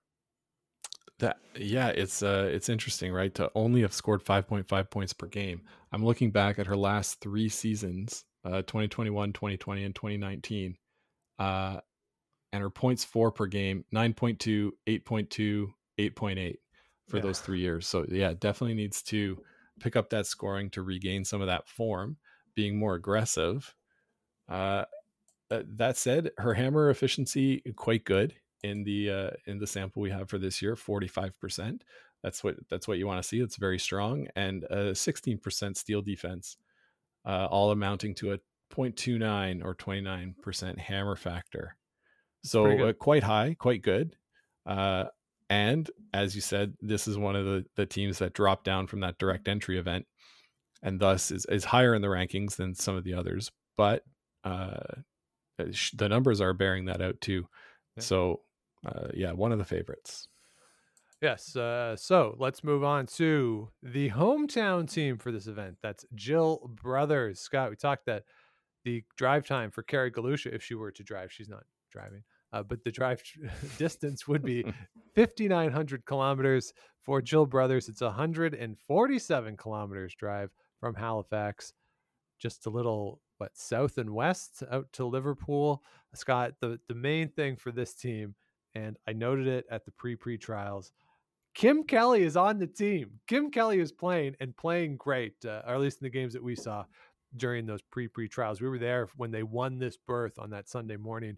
We saw that game. Neither team played great. If Jill herself plays the way she played that morning, it's probably not going to be a fun week for them, just because the level is going to be a little higher. Now, the ice was tough there. It had been raining all week in Ottawa. There was a leak later in the day on that same sheet. So who knows how much ice conditions played into it, because neither team was particularly good that morning. But I think this is a team where they have the ability certainly to play really well, get into the playoffs, but they also have the ability potentially to have a really long week and maybe be at the bottom of the table. Like I think this is a team that has a really big variance from being able to qualify to the trials to not getting into the playoffs. Yeah, I could see that for sure. Looking at the numbers, 37% hammer efficiency is pretty good, but the 27% steel defense, not as good. Take those numbers and you get a 0.1 on the hammer factor, which it puts them at about a 50th in the world sort of level. That's right. Sort of the between 50 and 100 in the world. That's where that is. So yeah, I think this is just on the edge here. Maybe the hometown cooking will help, but they're gonna have to catch lightning in a bottle, and if with Kim Kelly there, anything's possible. Yeah. All right, next on the list here in Pool B on the women's side, it's Holly Duncan, a team that has gotten off to a phenomenal start this year. They are 15-5 on the year. They have won 2 events, the Stu Cells Toronto and the Stu Cells Oakville, both played in the same place. Also made the final of the KW Fall Classic, which they lost to Carrie Galusha. So Scott, based on that 15-5 so far this year, I would think that their peripherals are looking pretty good. Yeah, Sean, you even identified it in your show notes that we share with each other. 54% hammer efficiency. That's a number that really jumps off the page. We talked about Beth Peterson's at 56, 54, same ballpark. Really, really impressive. Steel defense, it's a little higher than I'd like to see at 0.22. But, you put those numbers together, you got a 0.32. That's very excellent and very impressive for this team. So yeah, this team could be one of the ones to watch. Yeah, and don't forget too, Holly Duncan was in the trials in 2017, if I'm not mistaken. So I mean, she's certainly capable of getting a team there because she's done it. So don't sleep on Holly Duncan. No, don't for sure. I think she was with. I'll look into it while we talk about fact check that. Okay, well, actually, fact check that, Scott, because she definitely played in the 2018 Scotties. She definitely skipped Ontario in the 2018 Scotties and had that tiebreak to get into the championship pool, which she won on that Thursday morning. So, but a capable player, Holly Duncan, no question about it. Absolutely. So another capable player, Danielle Inglis, is here. She is happy not to be in the same pool as Carrie Galusha, though. She is 0-3 against Carrie Galusha so far this year. Danielle Inglis is local to us, one of the nicest people ever to beat the hell out of us on a curling rink, Scott. But is there a conflict of interest here? She's a Curling Canada, at least contractor, if not a Curling Canada employee. I mean, do you think, they shift things around a little bit, give Danielle Inglis a little leg up? Well, Sean, you're right that they are definitely one of the nicest teams we played, and definitely one of the nicest teams that destroyed us. But everybody destroyed us that year. that said, no, it was really fun to play against Danielle and the rest of the team. Hammer efficiency 0.33, the steel defense 0.34, puts them just into the negative territory. Not ideal. They're going to have to come up and really put together their best week to be able to come out of this event. I saw them playing at the Ontario Scotties in 2020, where they played really, really well, lost out, I think, to Holly Duncan in the semifinal, or another team in the semifinal, who then, went on to lose to Rachel Homan. But they've got great attitude there out on the ice, and hopefully they'll get a TV game. Maybe they will, as maybe she got some pull. Yeah, maybe she got some pull. Now, the other way it could go, though, is that maybe Curling Canada rigs it against her because they want her at the trials doing all the great work she does on the back end of things with the social media and everything that she does there. Like, it could rig it the other way too. Oh, geez, yeah, I didn't think of that. That'd be tough. That'd be tough. Yeah, watch your back, Danielle. Make sure everything's on the level. Yeah, make sure everything's on the up and up. All right, the second to last team here in the pool is Darcy Robertson, who just shows up and makes playoffs, although I don't know how true that's been in the past couple of years. She did participate in the 2017 pre-trials, went 2-4 in that event. Interestingly enough, she is 0-2 against Beth Peterson so far this year. And I think when I look through their schedule, those are probably the two toughest games that they played. So overall, they haven't had the greatest start to the season. And I don't know what to expect from Darcy Robertson. Scott, do the numbers tell us anything? Well, they tell us they're not having a great start to the season, like you just said. A negative 0.1 hammer factor, giving up a lot of steals. You never want to be in that negative territory. We've said in the past she shows up and makes playoffs. I think this is maybe where that ends. Yeah, I think that's the likely scenario here. But again, she's good enough that if she can have that Michelle Englot type run, if we go back to the 2017 Scotties, it's possible, right? It's certainly possible. Anything is possible. Yeah. All right, and the last Kevin team, Garnett. Yeah, that's right. The last team in the pool here, it's Mackenzie Zacharias and her team, which we saw in the Scotties back in February. Scott, this is going to sound potentially like a very esoteric stat, but I was really taken by this when I looked up their numbers from the Scotties. So they were pretty consistent on 3 parts of their game. So in-turn hits, 71%, out-turn hits, 72%, out-turn draws, 71%. And each of those they threw between 122 and 141 times as a team. So those are remarkably consistent numbers. But they threw 207 in-turn draws for 80%. So not only are they throwing this particular thing better, the in-turn draw better than they're doing everything else, they're also throwing it at least 50% more than their next most common shot. And it seems like that is a recognition of this team that, hey, this is what we're good at. This is where our strength is. Let's do this more, because there's no logical reason why that number should be that high unless you're actively calling a game to make yourself have in-turn draws. And so it's rare for a young team to be so much better at draws than it hits just early on. While at the same time, it shows that, to me, that at least unconsciously, if not actually consciously, they are aware that this is a strength. The in-turn draw is a strength for the team, and they are trying to cater ends to get to that point to throw those shots. So it'll be fun to see. Hopefully there is a TV game with them just to see if that is the case, anecdotally in a small sample size, to watch it, while also seeing if other teams know this and try to force them away from that if they can. Yeah. I'd like to see that sort of a strategic use of the stats come into the game for them. That would be interesting.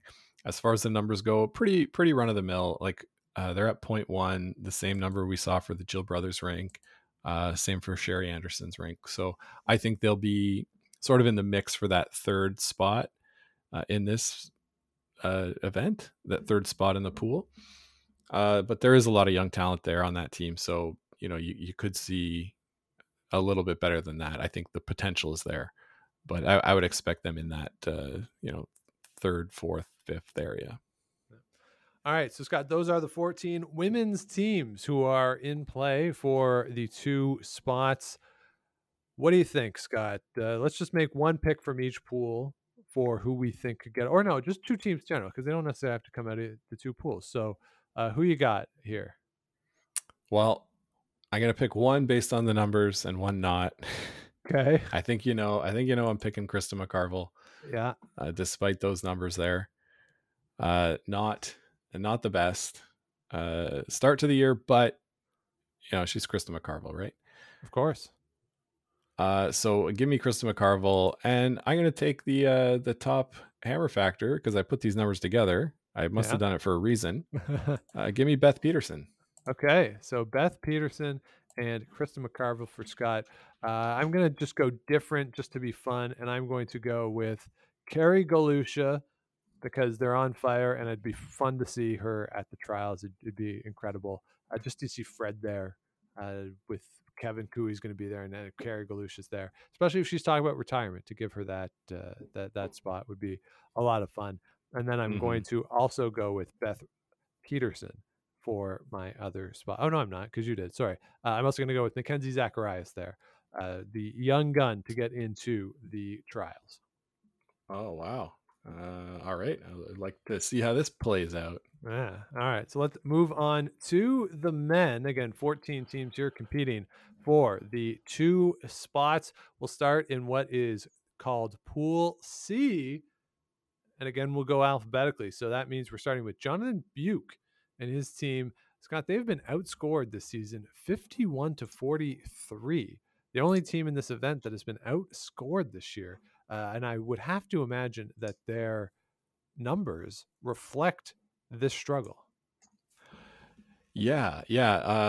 Another team that's below 0 in that negative territory with the hammer factor. Steel defense numbers only 33%, like 33%, too high, not good. Hammer efficiency only 27%, not what you want to see out of this team. It will note that on Curling Canada's website, this team is listed as Team Tanner Horgan. Yes. Tanner Horgan is playing third for this team, but Jonathan Buke has stepped in as the skip. So if you're wondering, hey, where's Buke on the on there, that's what's going on. Yeah.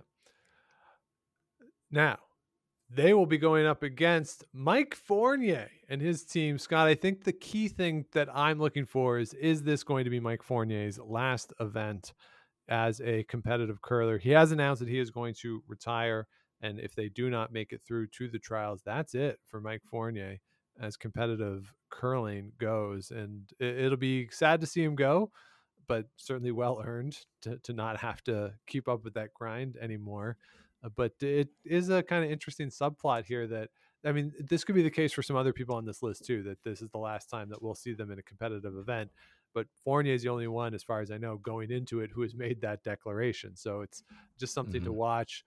Will there be, if they do get eliminated, what will the reaction be in the building and just from Mike himself? So just something to keep an eye out. But they are certainly a competitive team. They can definitely make it into the playoffs. They probably should have got to the championship pool back at the Briar, just that really bad Wednesday night that Mike had. But otherwise, they would have had that spot. So I don't know. It'll be fun to see. Hopefully they get on TV at some point. Yeah, that'd be really fun. And it would be a good nod, to Mike Fournier, who has announced he's leaving, like you said. That'd be nice to just get him on TV one last time. Yeah. Because why not? Yeah. And so how they started this year? Yeah. So as far as the numbers go, I don't think these numbers are accurate. All the stats, by the way, I got from Curling Zone, but they only had a sample size of 7 games. And then underneath, there was many more games that they had played.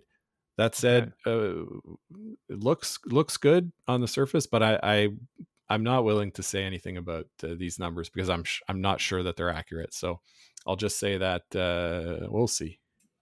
Okay. All right. Now, another team that we are going to have to see about is Jason Gunlickson. They went to the Trials Direct Entry event here in Ottawa, did not have the greatest of weeks.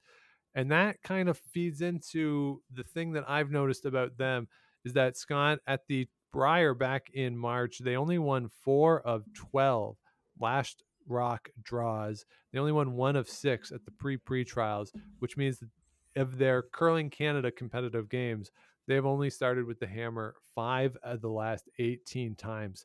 That is not really good enough to have sustained success. Again, given everything we know about how important it is to have that hammer in the first end, they're going to have to pick that up. That is a real weakness of the game.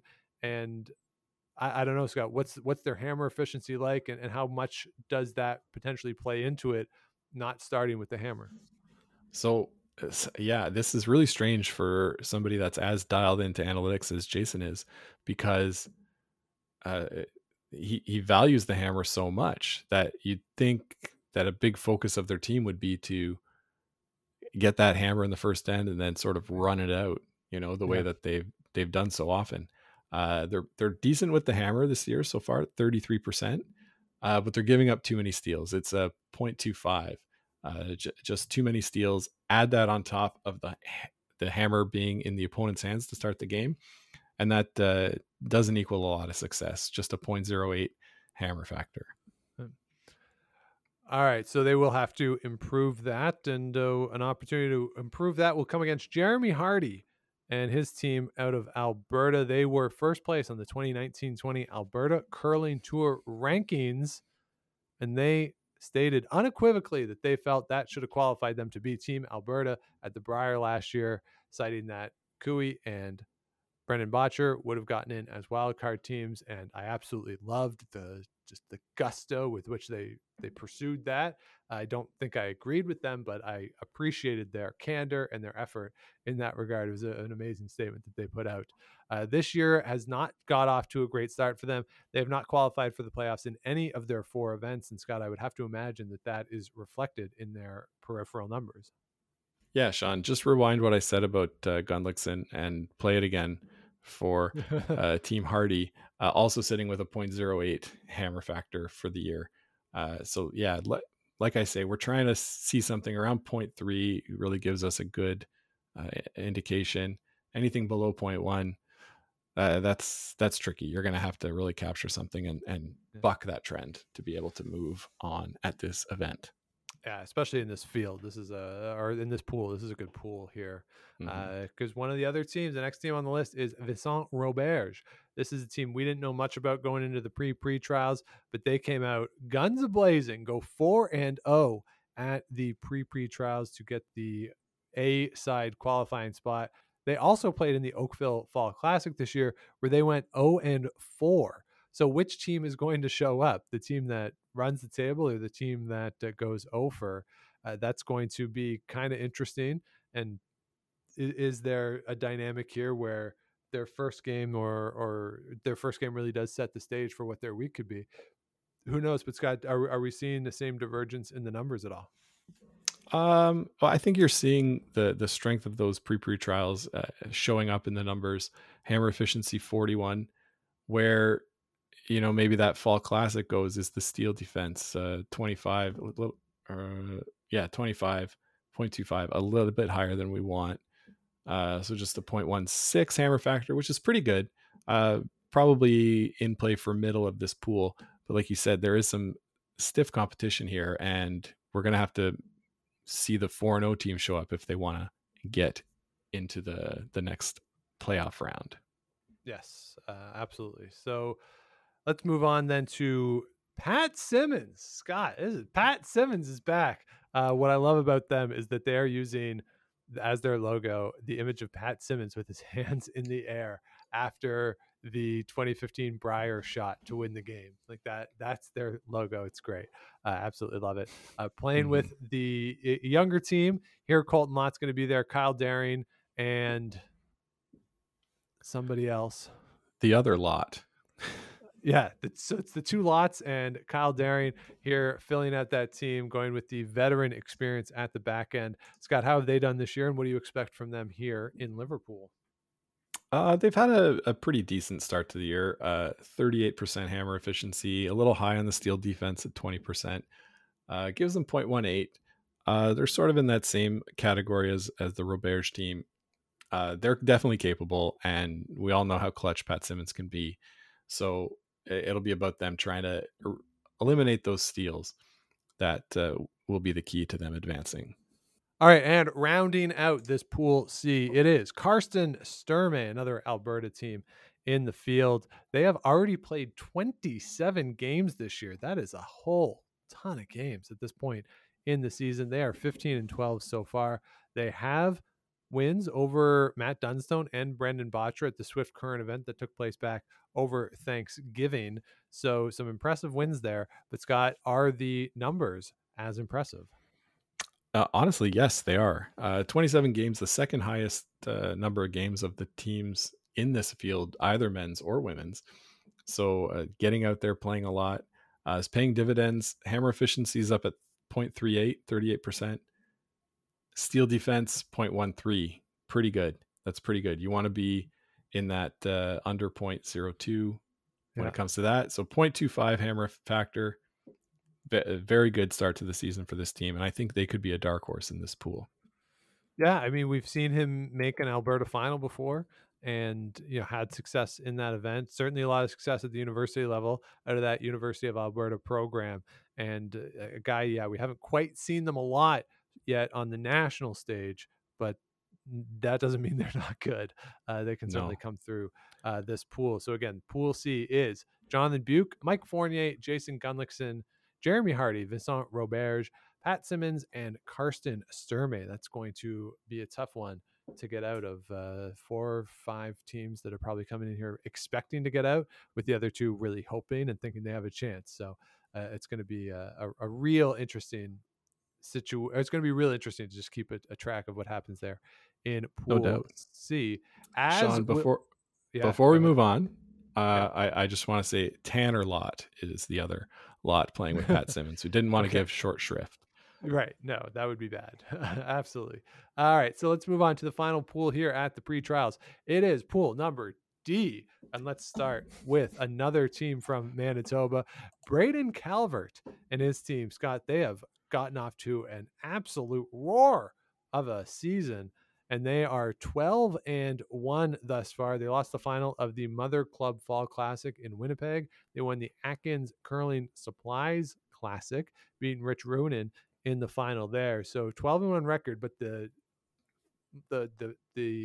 competition level hasn't been super high if you look at the world rankings and the teams that they've played against. But winning is better than losing. And how do the numbers stack up? The numbers stack up great, Sean. 50% hammer efficiency. That's great. We want to see at least 40% on those top level teams. 50% is really, really, really great. Also limiting the steals, just 0.17. So overall hammer factor 0.33. It's up there, and I think it's the highest one of all the men's teams at this event. So, like you say, the competition's probably not at the level that we'd like to see, but they're converting when they have the chance, preventing the steals, and that's what it takes to win curling matches. You heard it here first. Yeah, score more points than the other team. There you go. Yeah, it took us 4 years to get there, but we did it. We did it. We cracked the code of the sport. And another team trying to crack the code, that is Pat Ferris. His team, they have a 9-6 record overall this year, but only 2-4 against teams that are in this field. They have beat Karsten Sturmey and Paul Fleming.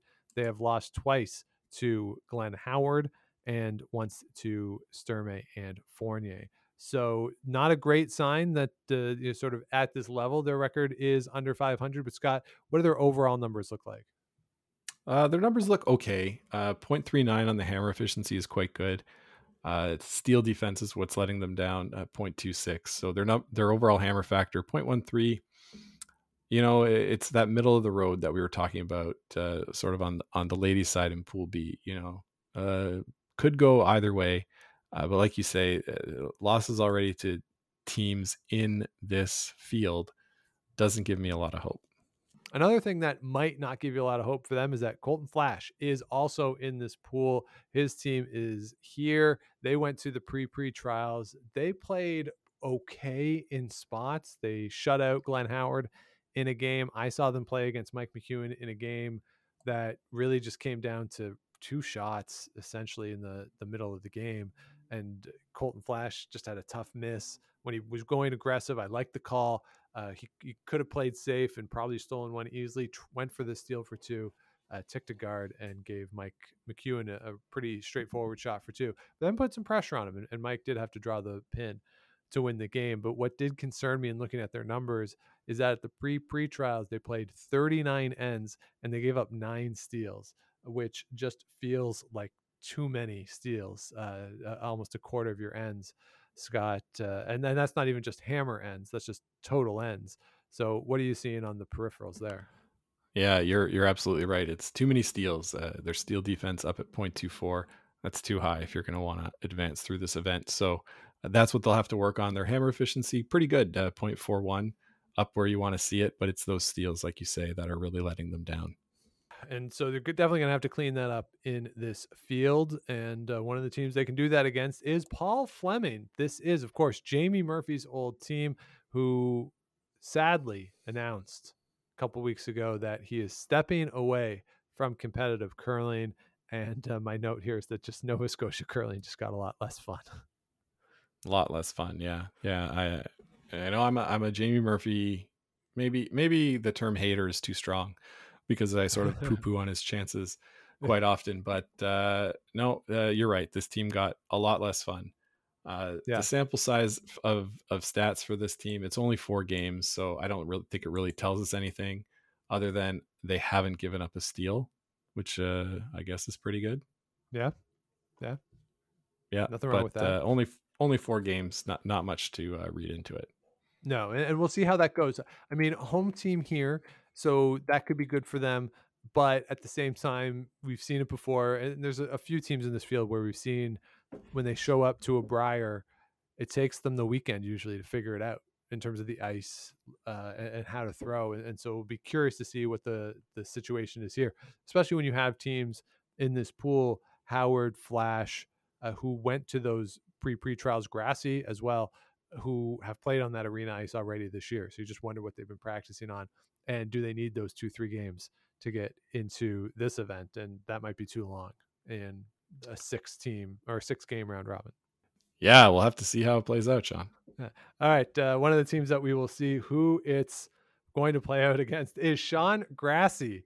This team did go to the pre-trials and get through in the final, beating JT Ryan in the last game. Scott, they played 71 ends at the pre-trials. And I find this very fascinating. Out of the 71 ends they played, the opponents blanked 14 times. He forced 17 times. He was forced 20 times and blanked twice. So out of the 71 ends he played, 53 of them were single or blanks. Or not. Yeah. So 1 or 0 points scored in 53 of 71 ends. So out of the 18 ends where there were multiple score, he had 9 for, 9 against. The 9 for were all deuces, and the 9 against, 6 deuces and 3 triples given up. So you got to think, Scott, like that is a very conservative game plan. Not a lot of points on the board. He only outscored opponents 41-35 in the event. I don't think he's going to be able to play that much of a conservative game here. And the question is, can he hang with more aggressive teams? And we've seen him have success at the Manitoba Provincials, making it to playoffs, even making it into finals at times. But when the level is raised, just that extra level with more rocks in play, they haven't, when we've seen them in those games, had the precision to hang with some of those teams. So can they do it here? I'm not saying they can't, but I'm also unsure of if they can.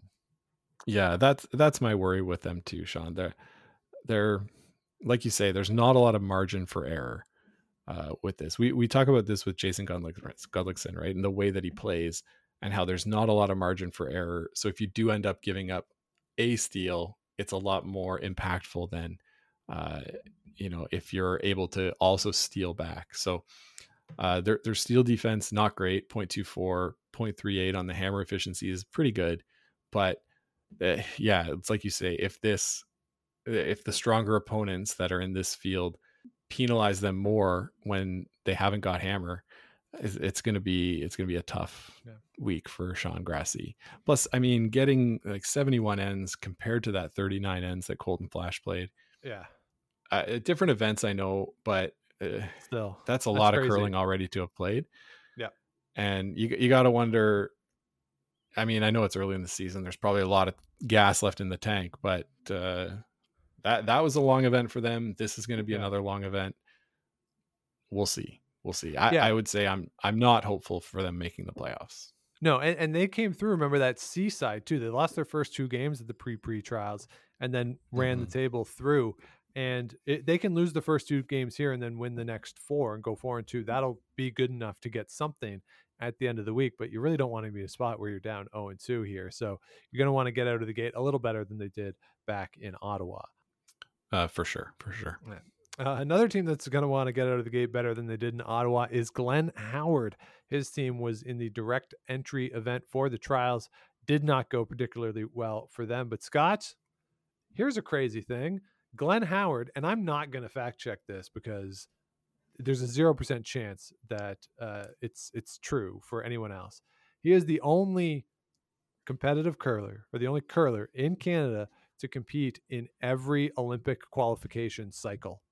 He competed in the trials in 87, 97, 2001, 2005, 2009, 2013, and he was at the pre-trials in 2017. Here he is at the pre-trials again, and yeah, I'm just convinced there's nobody who competed in 87 who is here. Well, maybe Sherry Anderson, but Scott, this is just an incredible run. This is his 8th Olympic qualification cycle, and maybe it's his last.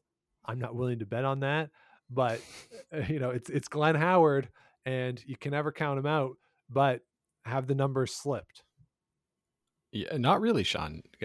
Glenn Howard, we know we saw this team skipped by Wayne Middaugh come into the Brier last year. Nobody thought they would do anything, and they got into that championship pool largely on the back of Tim March. If the announcers are to be believed, right? His great sweeping was able to carve some of those stones. Of course, Wayne's making great shots. Scott Howard has really become a top level third. Just a real excellent shot maker. This team is firing on all cylinders right now, and I might peg them as the favorite in this event. Glenn's been there before, like you said, and I think that they'll, if they play their best is better than anybody else's here. Hammer efficiency on the air is 49%. That's phenomenal. Anything up near 50 is really, really top flight.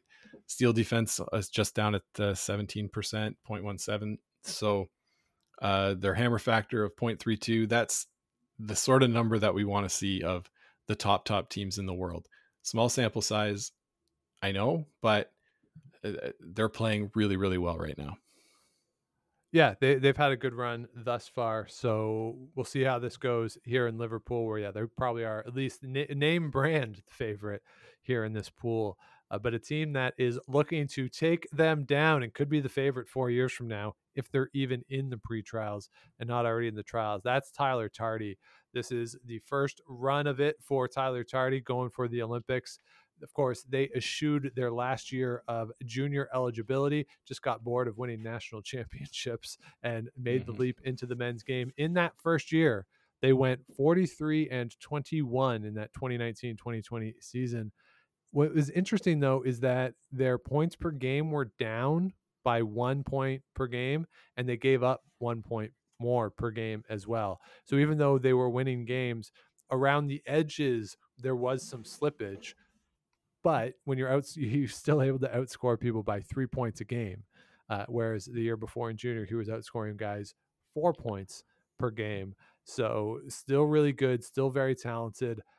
Probably, if you look at it, that 2020 BC final against Steve Laycock, probably a big missed opportunity there. That if they won that game, they would have been there in 2021 as well. But certainly we'll see them be BC at some point, if not this year, because maybe they'll be in Beijing. Who knows? But Scott, this team is really good. And do their numbers support the expectations that at least I would have for them? Well, yeah, I think you're right. This team is super talented. This year, they're playing okay. The hammer efficiency, 0.39. What's letting them down is the steals, which I think I've said for almost every team that's got a lower ranking in this event. That said, at 0.16, they're sitting fourth or fifth in the overall event as far as hammer factor goes. So yes, they're a young, strong team. I would pick them for the playoffs if we were picking playoffs. I don't know. I think this experience is going to be really good, and to build on for the next quadrennial, I think they'll be right there come 2026. Yeah, I totally agree. And that's why I say they might not have to play in a pre-trial in 2025 because they'll already have qualified for the trials. They are that good. So here we go. That's the 14 men's teams. Again, Pool C is Jonathan Buke, Mike Fournier, Jason Gunlickson, Jeremy Hardy, Vincent Robert, Pat Simmons, Carson Sturmey. And Pool D is Braden Calvert, Pat Ferris, Colton Flash, Paul Fleming, Sean Grassi, Glenn Howard, and Tyler Tardy. Scott, who you got as your two teams coming out on the men's side? Well, Sean, like I did on the women's side, well, unlike I did on the women's side, I'm going to pick the two highest hammer factors. Here, give me Glenn Howard. Yeah, the experience, one last run. I think we all want to see it. So I'm picking that for as much of the story as the number, which is also pretty high. Yeah. And give me Braden Calvert. Two teams out of the D pool. Yeah, young qualifying. team there. Yeah, get that spot. I'm also going to go with the young team in Tyler Tardy. I think they can get through this and get one of those two spots. And I'm also going to go with Glenn Howard on the legacy play. Give him a nice send off, potentially in Saskatoon. There, where they certainly wouldn't be favorites in that field, but that very knowledgeable curling crowd out there in Saskatchewan would certainly give him a nice ovation at the end of the week at the very least. So let's root for that. Very good. So there you have it. We should note that this is not all going to be on TSN. For those of you who would be looking for it on TSN, they're only going to show the playoffs. So starting on Saturdays, which is October the 30th at 12:30 Eastern time, they're going to show playoff games, and then they're going to do the qualifiers. So Saturday night, the first women's qualifier, and then on Sunday, it's going to go men's qualifier in the morning, women's in the afternoon, men's at night. So only those 5 draws will be shown on TSN. Curling Canada, I believe, will be doing some streaming, so you can check it out. And do note out there that if you're not in Canada, if Curling Canada is streaming it exclusively and there's no TSN issues there, it is not geo-blocked. So you can watch it anywhere in the world. If it's a TSN thing, yeah, then it's geo-blocked. But for all those early week games, no geo-block. So do check it out. And Curling Canada does a pretty good setup. And with the curling or with the TSN equipment there too, it'll probably look very similar to what you had in Ottawa, but maybe there'd be a cameraman on the ice, maybe one for some of those draws. Who knows? But it is a pretty slick setup for a stream. So that is your broadcast availability. So Scott, on a scale of 1 to 10, where 1 is the Elite 10 and 10 is the Olympic Games, how excited are you for the pre-trials? Pre-trials, I'd say I'm about a 5. I think it'll be interesting. It's going to be hard for any of these teams to win the trials. Yeah. Given the level of competition that's already slated to be there. But there's some young teams I'm interested in seeing. One old team, obviously, I'm interested in seeing in Glenn Howard. Yeah. And just sort of this is the chance to see, like I said before with Team Tardy, like what the next iteration of Canadian curling is likely to be. I completely agree with you on that front. And a medium team too, and Kristen McCarville is always fun to see. And don't sleep on this event too. I mean, Brad Jacobs, when he won the Olympic gold medal back in 2014, it was through the 2013 pre-trials. John Morris and his team, when they made it to the final, they came through a pre-trials. So it's not like these teams are competing in this event to be cannon fodder for the 14 teams that have already qualified for the trials.